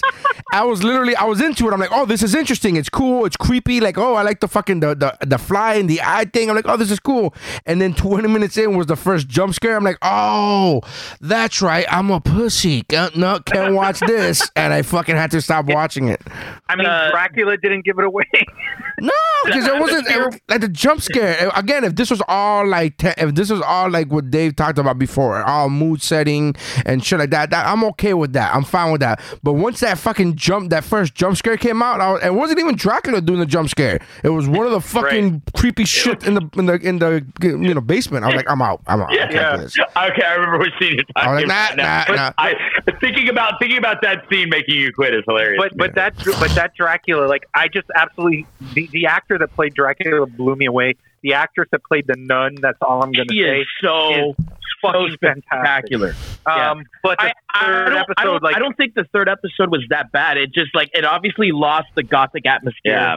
And the good atmosphere. The first 2. It jumped sharp bad, like big time. Yeah, and I think that they brought the relationship of Dracula and Van Helsing full circle. And it was so good. That is my second favorite portrayal of Van Helsing ever. After Hugh Jackman. After Hugh Jackman's number 1. No. What? Peter Cushing, man. I mean, you can't get any better than Peter Cushing. Hugh Jackman is how it's pronounced. And then my last 2, since Heather mentioned you, The Last Kingdom on Netflix is a really cool show. Also, it's on season 4 now. That's like a medieval type show. And lastly, I just thought about it while we were sitting here, and this show's fucking fantastic, and it's streaming, and it is Cobra Kai. That is my last honorable mention. Okay. Cobra Kai. All right, DeBono, what do you got? All right. So yeah, some of mine have been mentioned, so I'm down to 3. Chilling Adventures of Sabrina. I love. It's so good. Get into it. I get the, I know that I'm not target audience because whenever it's like, oh, it's a love story too. Yeah. Well, no, it's like the high school love story angle of it. I'm like, all right, I don't need that part. Ooh, high school love story. I'm in. Yeah. Yeah, it's high school love story meets, murder. No, like this is a show where Satan is literally a character. Yeah, he's in the show. Wait. Spectacular. Is he in an elevator though? No. Oh, I'm out. Never mind. But elevator. They did a really good job with it. Like I was never a fan of the Clarissa version because it was so different. Oh, you hold your tongue. It was. I wanted this one. I wanted creepy Sabrina the Teenage Witch. Chilling Adventures does that well. Didn't do it for me. One that I'm surprised didn't make your honorable mentions, Dave, because I thought for sure you'd be a fan. Altered Carbon. I haven't seen it, and that's why I didn't make my list. Incredible first season. They brought on Anthony Mackie for season 2. Didn't miss a beat.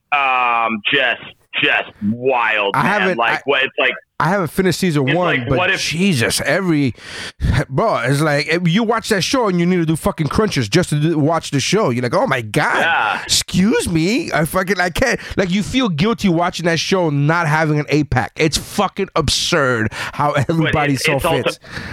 It was this guy that played Rick Flag, right? He's on the first season. Yeah, it's exhausting to watch. It's like somebody was like, all right, so like we're going to take the aesthetic of Blade Runner, but we're going to make it like super bloody and like a ton of action. Yeah. Like, interesting. Anyway, Altered Carbon is fantastic. My last one is one that is absolutely bizarre, but I love it. It is from the Wachowskis, and it's called Sense8. I've seen Sense8. If you have not watched Sense8, I'm not going to say that it's necessarily for you. I'm not going to say that it's for a majority of the population. No. Sense8 is super fucking weird. This was really the Netflix seemed to just give the Wachowskis like a blank Publishers Clearinghouse check and tell them to go ape shit, and they did. But I dig it. It's crazy to watch. Like it's emotionally tolling at times. It's kind of funny at times. It's really fucking weird all the time. It's called Sense8. All right. My honorable mentions were all talked about in one which shape or form. There's a lot of shows that I have not finished watching that I feel even bad mentioning because, again, I haven't even finished watching the shows. But most of them were talked about. The Boys, Umbrella Academy is fucking out of this fucking world for me, and so I'll just leave it at those. All right, here we go. Gerard Way from My Chemical Romance. Yeah. Yeah. That's his comic, right? That's it. All right. Round 1. This is your last chance. After this, there is no turning back. Do it! Do it! Come on! Come on! All right. So, Dave, what do we got for number 1, brother? My number 1, it was tabled early on, is Stranger Things. Correct. Stranger Things. Oh, and never knock that pick ever. If you put a gun to my head and say pick the best TV show of the last 10 years, I would say it's Stranger Things. And it's not over yet, and I understand that. And obviously, you know, shows like Dexter and Game of Thrones can show us that, you know, the endings can leave you, a little wanting. But God. Saying Dexter made it hurt all over. So far, and Dexter's ending was far, far worse than Game of Thrones. I feel bad now putting it together with that because now so far removed, I'm not so upset about Game of Thrones. But I think that Stranger Things has managed to capture everything that we love about, like, they managed to capture like all that nostalgia, right? And they don't like shy away from the fact that nostalgia is a big part of the show, but it is not the only part of the show. It is incredibly well written. The characters are so fleshed out, and it's really hard not to fall in love with each and every one of those kids. And I kind of Drake over here.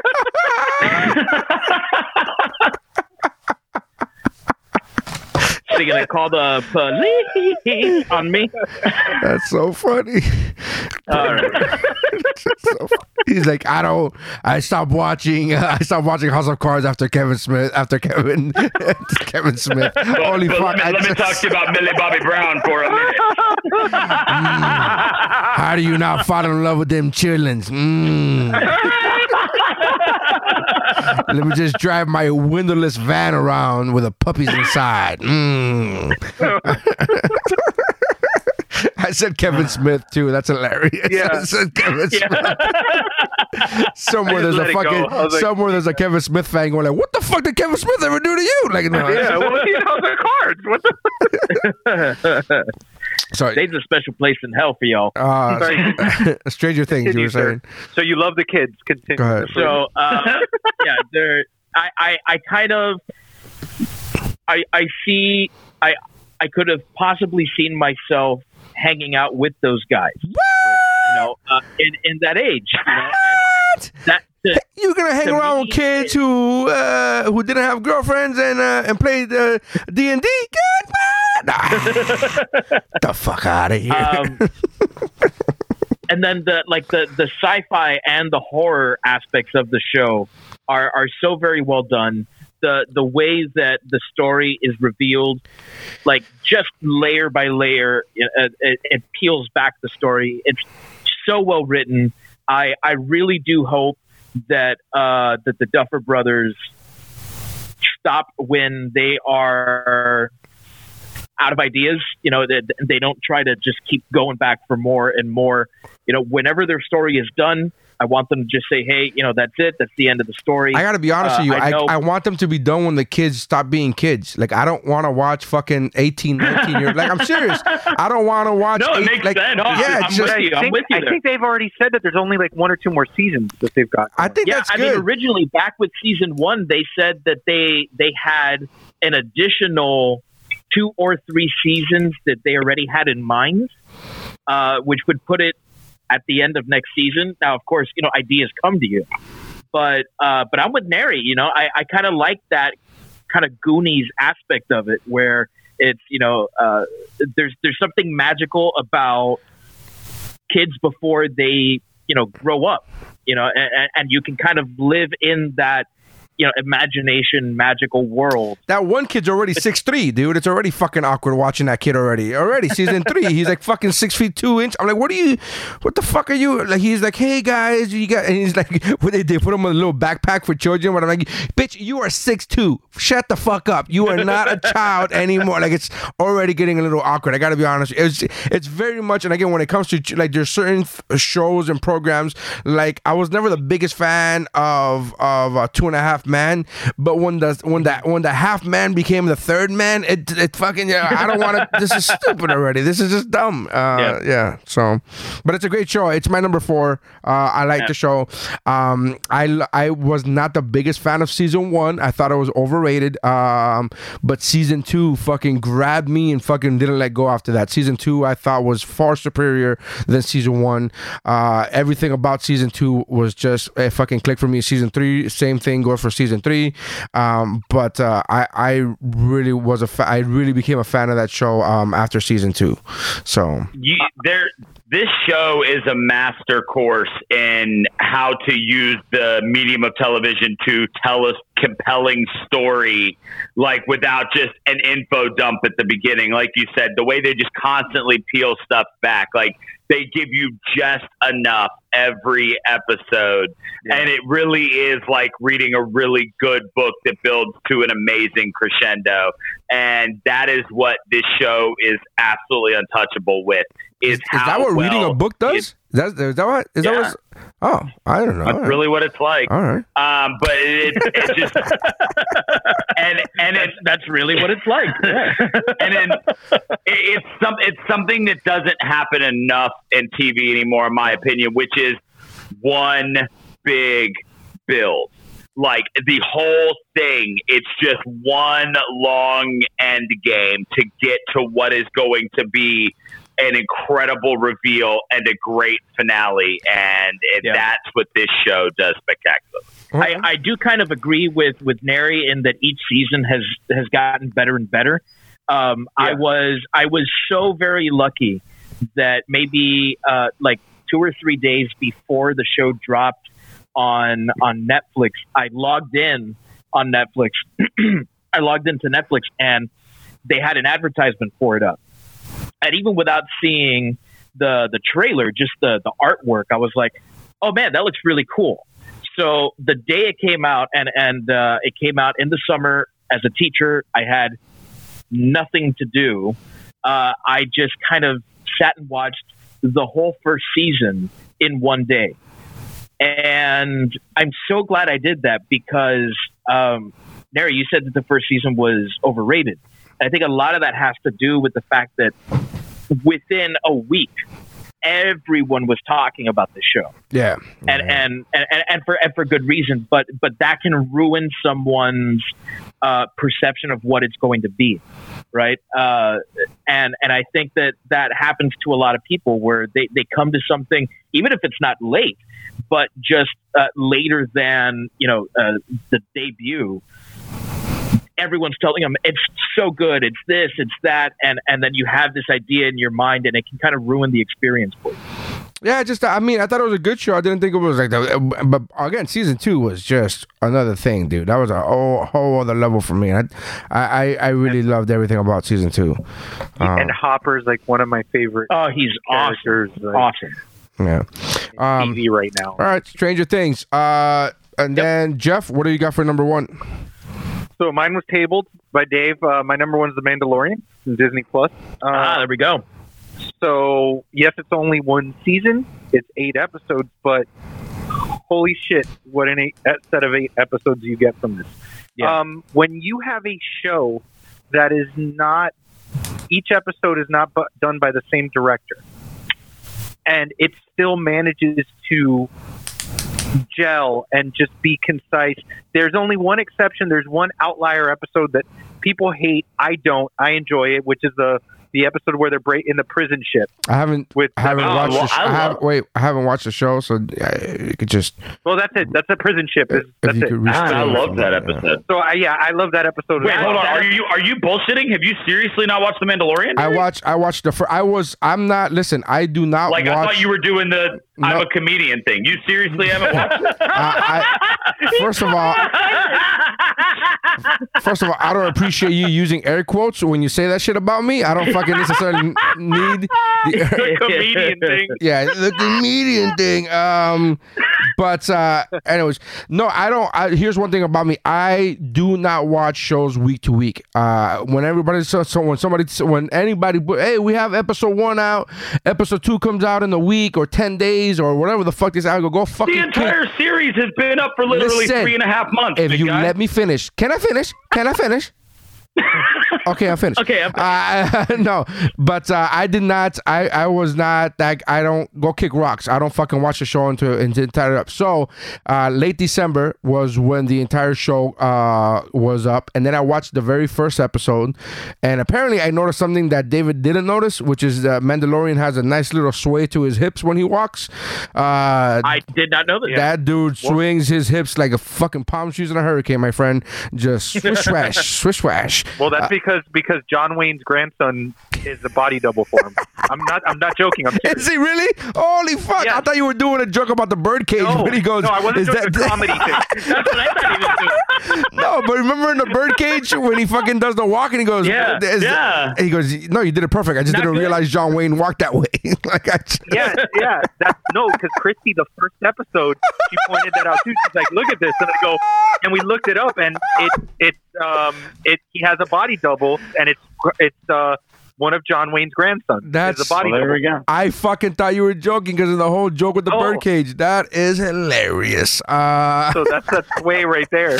But I watched the first episode. I watched the first episode, and then my wife was like, "You watched it without me?" You know, like fuck, and so we're just trying to watch it with her, and then she falls asleep very easily, bro. Mine too, bro. Yeah, so see, and the thing with the Mandalorian. So just so people know where I'm coming from, it's Rogue One's like my second or third favorite Star Wars movie of all time. I adore. Me too. Rogue One. Yeah. Well, now. Well, now, Neri. Yeah, well, we're fucking talking about right now. What are we fucking talking about? Our favorite movies 5 years ago? You gave us so much shit before the bonus. I never gave you shit. I just said I didn't like it. I never gave it shit. I just said I wish I liked it. I just didn't like it. That's not giving it shit. That's not saying the movie sucked. I never said the acting was bad. I never talked ill of that movie. You said there was no lightsabers, and that since there's no lightsabers, that's a fact, Jack.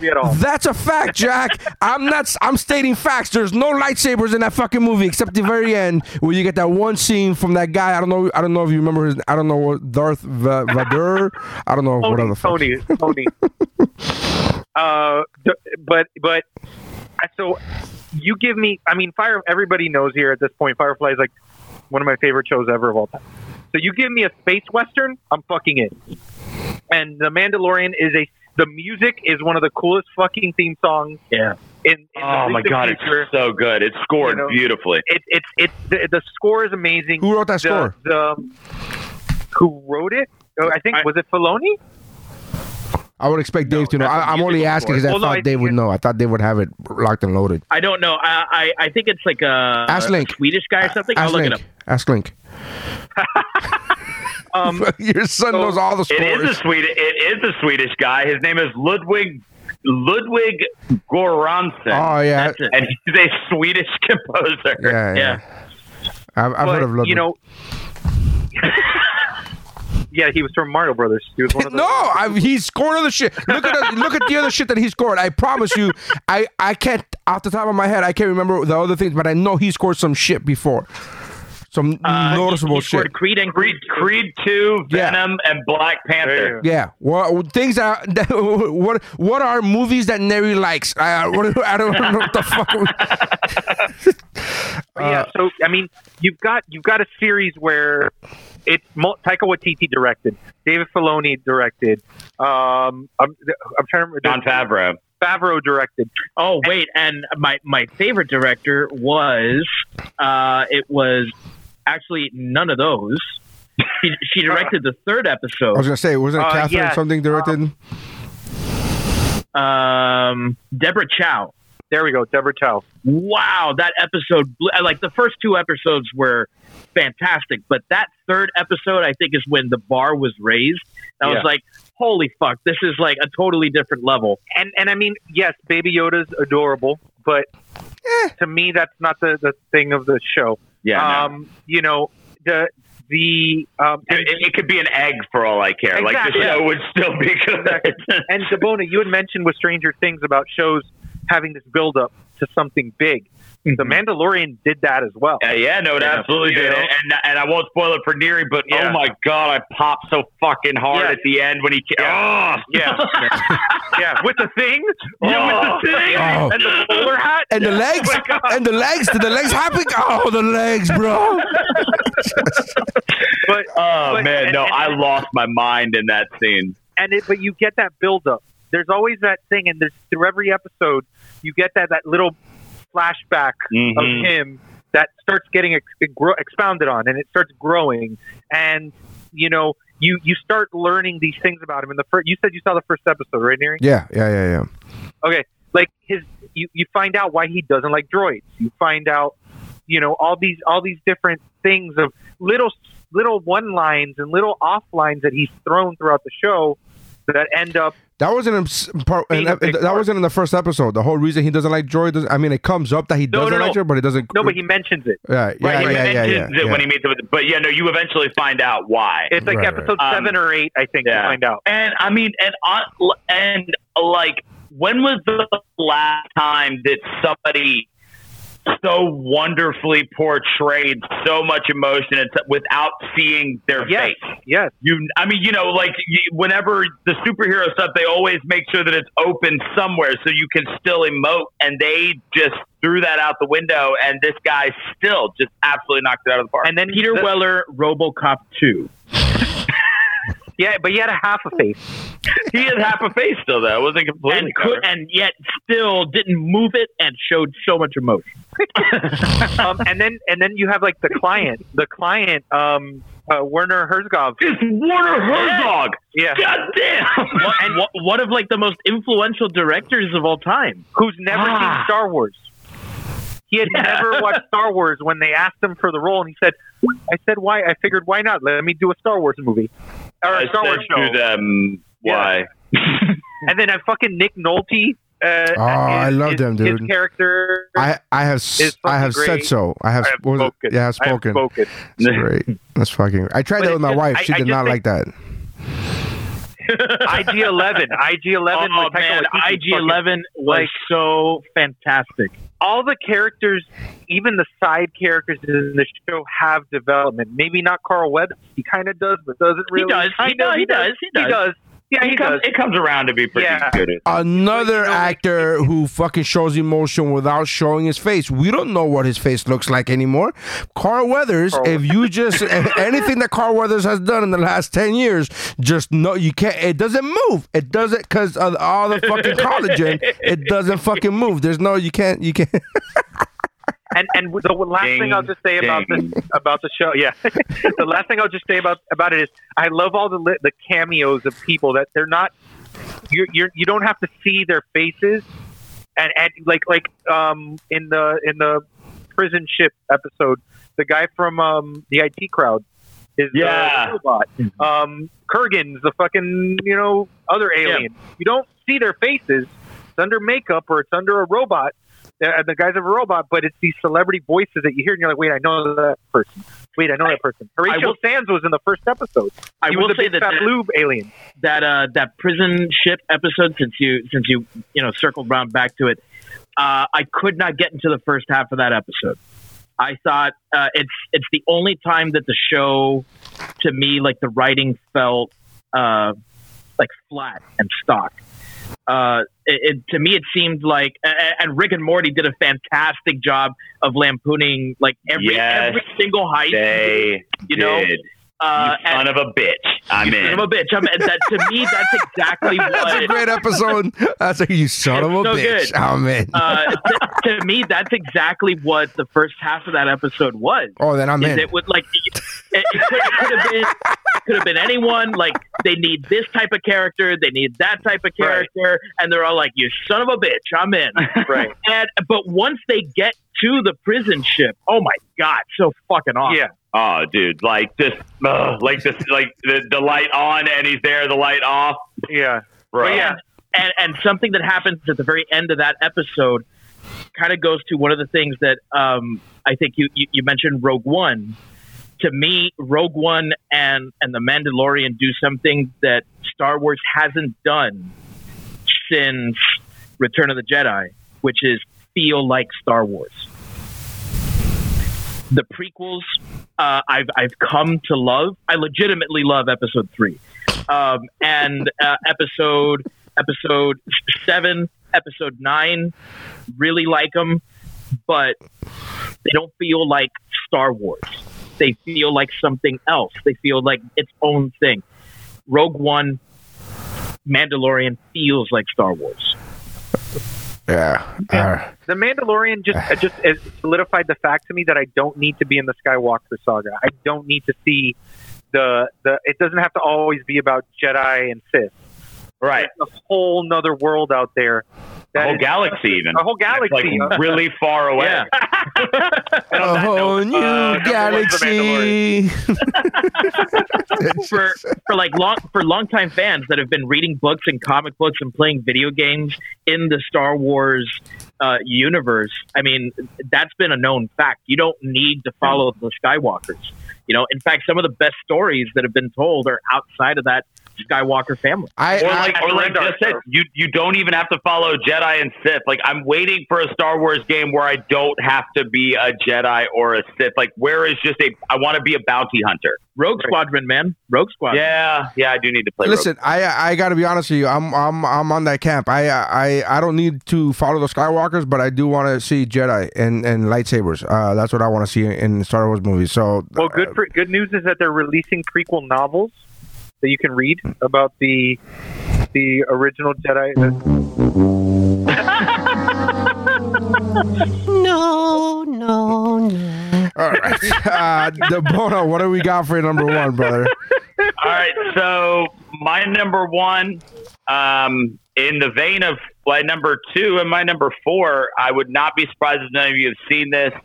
Not only is this my favorite streaming show, but even through 3 pretty short seasons, this honestly may be my favorite television show of all time. It was originally released in 2017. It is a Netflix show called Atypical. I've heard of it.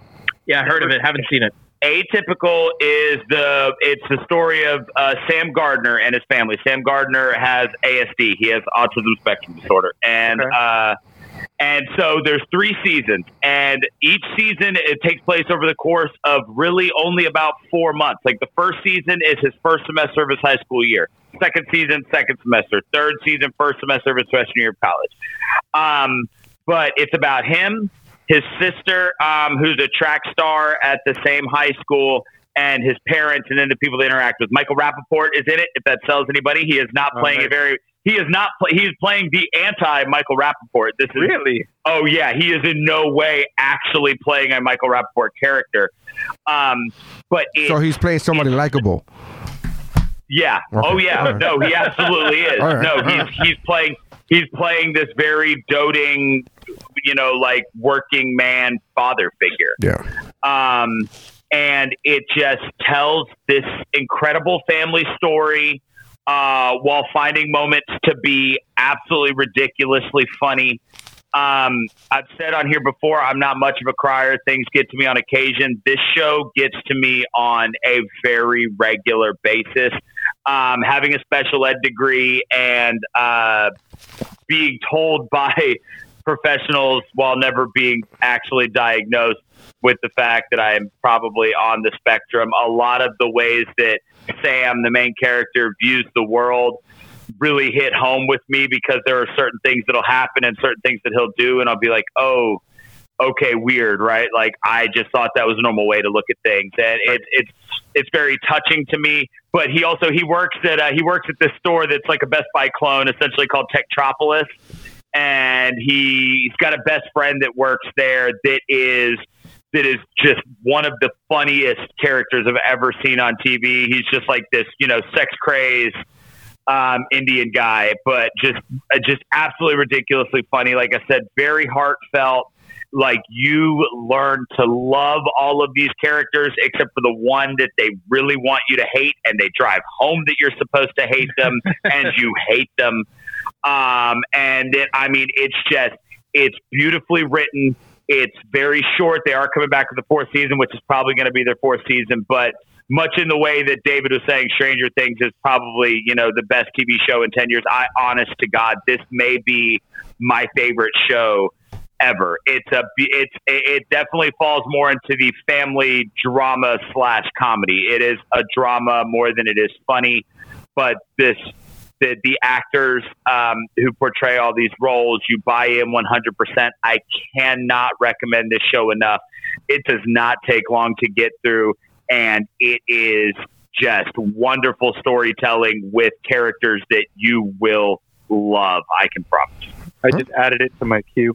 It's so like, we started watching it just on a whim one time. Like, I just started watching it. My wife was doing something else because she's not big into getting into new things. And after 2 episodes, she was like, "Hey, I'm falling asleep. You have to turn that off. Like, I don't want to. We have to watch that together now."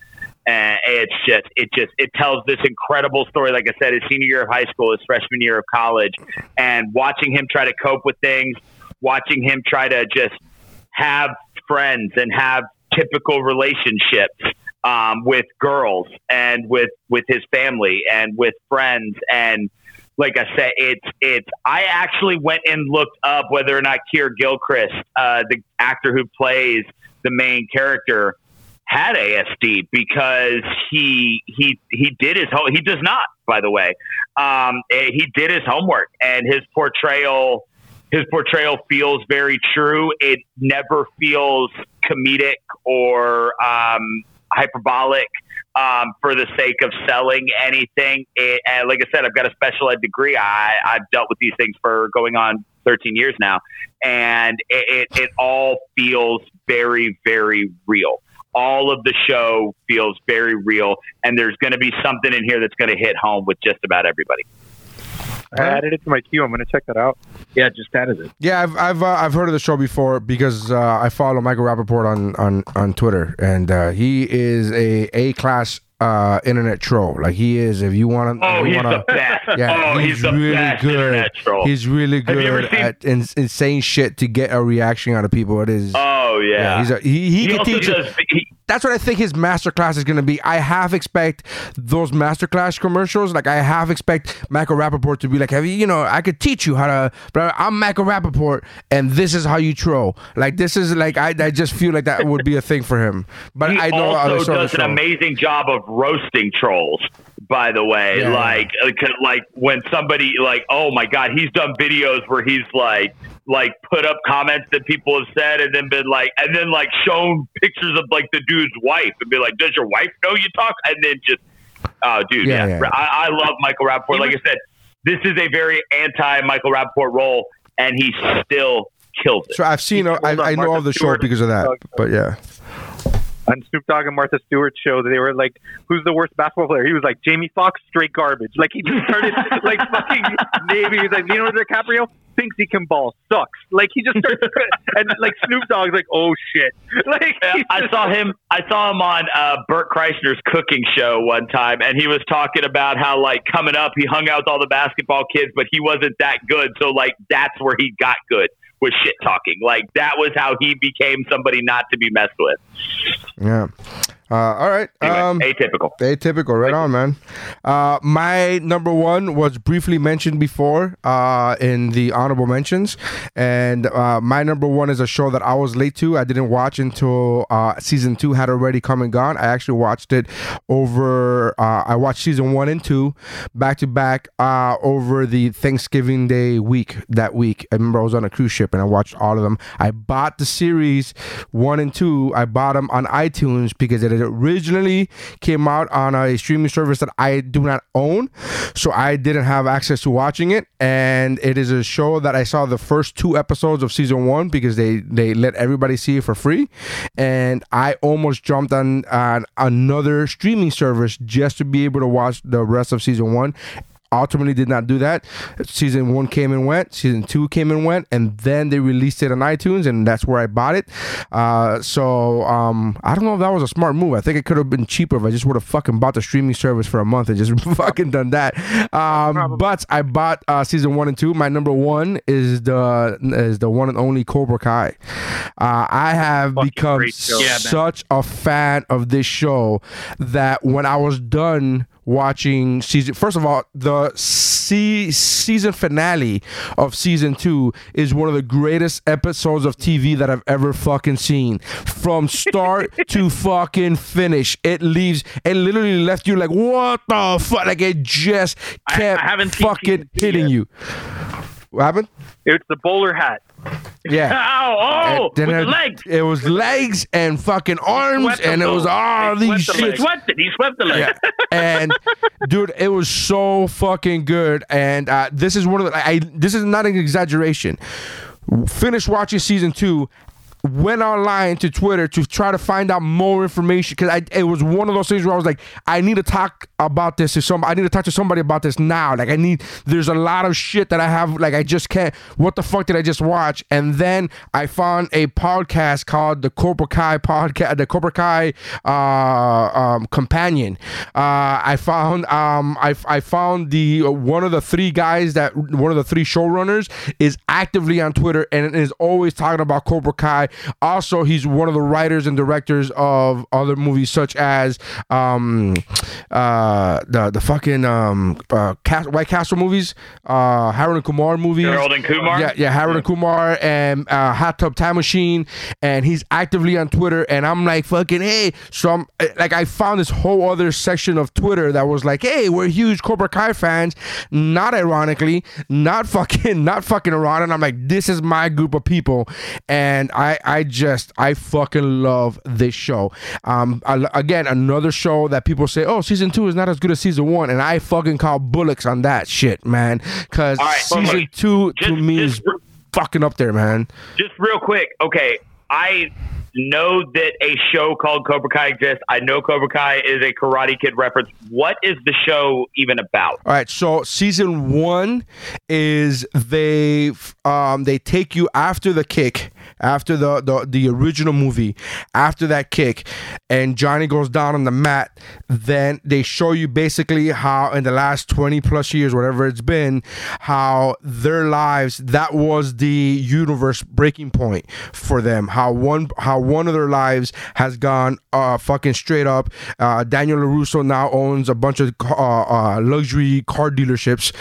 He's beloved in town. He's like a great member of society. He's like on the chairman of this and that, and he's on the board of this and that. And his fucking career and his life, he's got a beautiful wife, a beautiful home, 2 kids who are great. His son is fat, which I think is fucking awesome. Representation. Yeah, no, not only that, but it's like, how many times do you know a fucking great athlete and then they came up and they have fucking fat children, right? Magic Johnson. So then and then the other coin is like the same. Their lives are very much the one coin, and then the opposite side of that coin is Johnny Lawrence and how his life has gone completely shit. It's one of those guys that peaked in high school. He was the cool guy in high school, but after that, after he lost that tournament, it just all went downhill after that. He's fucking he's broke, he's divorced, he doesn't see his kid at all, and it just turns into this whole thing where his dad, which was played by I forget his name, but it's a big fat dude that's fucking that he's in a million movies. Ed Eisner. Ed Eisner plays his dad, and he gives him a bunch of money. His dad gives him a bunch of money. It's actually his stepdad. His stepdad gives him a bunch of money and throws it at him as like a fucking like shameful, like, oh, whatever. And Johnny's like, go fuck yourself. I don't want your money. I never wanted your money. You were always a piece of shit as a father. And then he decides that check that he ripped up, he fucking decides to tape it back up because he sees the space in the shopping mall is for rent or whatever the fuck, for lease. So then he opens up Cobra Kai again, and that sparks some shit in Daniel LaRusso where he was like, what? Like, he just sees that name as fucking evil. And so they start, like, one guy's trying to get his life back together, but Daniel's stopping him from getting, because he's the fucking true villain. And it becomes this whole fucking thing of like, so Daniel is the antagonist in this show? In season one, he continues his role as the bad guy from the first Karate Kid. Correct. And he continues his role as the bad guy in this. Yeah. I'm sorry. I thought we were watching a movie about the Karate Kid. You mean the pushy Italian kid that came into town to set everything up because he didn't want to respect a relationship? I'm sorry. So okay, no, like I said, I knew it existed. Like I said, I don't know what service it's on or anything. It's on YouTube. It's on YouTube Extreme or YouTube whatever the fuck. YouTube Red. Yeah. But it's so fucking good, man. And season one, again, a lot of people online have said, oh, season 2 is good, but it's not as good as season 1. And I completely and wholeheartedly disagree with that statement. I think season 2 is just, and again, what we were talking about before, there's a big picture, and it all fucking grows into this whole thing. In season 2, it's a fucking crazy episode, the last episode of season 2, and I fucking love them, man. And then every time these guys, because they're very similar in personality, they're very similar. It's a circumstance thing. A lot of times, one walks in at the last 5 seconds of a situation, thinks it's something else, but it's fucking not, and it's a whole thing, man. I just fucking love this show. I follow these guys. They have said that anything in the Karate Kid movies is in the universe, so any character can come back except for Mr. Miyagi, because Pat has passed away, and Mr. Miyagi in the series has passed away. So he's really. But Hilary Swank. That's what we're saying. They have literally said anything. They have said any character. The Japanese dude from part 2. I don't know his name. I don't know the character's name. From part 2, the villain from part 2. Anybody in the Karate Kid universe can come back. It's all fucking it's all in canon, and it's so fucking good. His buddies from Get a Body Bag. He was in season 1 or 2. I forget what season, because again, I watched them all in the same week. Yeah, and I think it was in the first season. Yeah, because they have a few of the people come in the first season, like just like, oh, hey, look, it's so and so. Yeah. And they do a quick flashback to show you who, because everybody's aged 30 fucking years, right. So they show you who the fuck they were. And I mean, it's really, I fucking love this show. I love this show unironically. I don't like this again. Nostalgia. I love the show too, bro. Nostalgia is nostalgia is a thing. Like Stranger Things, nostalgia plays, but this is not just. It's everything that made the Karate Kid franchise, and I'm not talking about the Hilary Swank one, but everything that made the Karate Kid franchise great is what makes this show great. It's not great because I remember it as a kid. It's great because it's fucking great, and I just happen to also remember it as a kid. Okay. And I fucking love this show, man. It was the first one that fit my criteria. The moment I took out the one seasoners, I eliminated those, and the shows that I haven't finished, it was the first show that I thought of. Arguably, and I'm not debating this, Jack Ryan is a better show, but because it was the very first show that I thought of after weeding out my criteria, I was like, it's first in my brain for a reason, so it must be something to that. So I just went with it for my number one. But I fucking love that show. All right, so our number ones, were Stranger Things, Mandalorian, Atypical, and Cobra Kai. Right now we have 2 repeaters for the final mountain. We have Stranger Things and Mandalorian. So we are left with I don't know. I'm okay with your 2 number ones, to be completely honest, because the way DeBona talked about Atypical, to me that has a special place, kind of for him in there. And both my number one and Jeff's number one are on the mountain. Oh yeah, that's a good way to So we could go with that because we're already at 216. Oh yeah, I'm great with that. Like I said, if people find out about Atypical, I'm happy. Yeah, man. All right, so Stranger Things, Mandalorian, Cobra Kai, and Atypical is your final mountain. We are in quarantine as of the time of this recording, which is weird because Easter passed, and somebody in the fucking politics was talking about Easter. I don't know, it's almost like they didn't know what he was talking about. So if this comes out probably in 2 weeks, because we have a couple already in the bank. So if we're still in quarantine by then, which we think we should, we think we probably will, make sure to check out any of these shows, man. We recommend them. If we miss anything, let us know. Email us, contact us on all the social medias. We are at MT Geekmore. Thank you for checking us out. We are part of the Geek Bro Network, which go to geekbro.net. Check out all the other podcasts, including Daniel DeBona's What You Got, which is a YouTube series that can also be found at geekbro.net. And we also have other podcasts like Better Let Me Tell You, The Layer, Childlike at Best with Mike Valdez, and the one that started them all, What's Up Bro, called Woo Bro. Well, we affectionately call it as Woo Bro. So thank you guys. Just real quick, if I could, on the day we're recording this, I know by the time you listen to it, it'll be 2 weeks old, but I just have to say, I'm usually not affected by celebrity death, but today, The Fink from WWE died.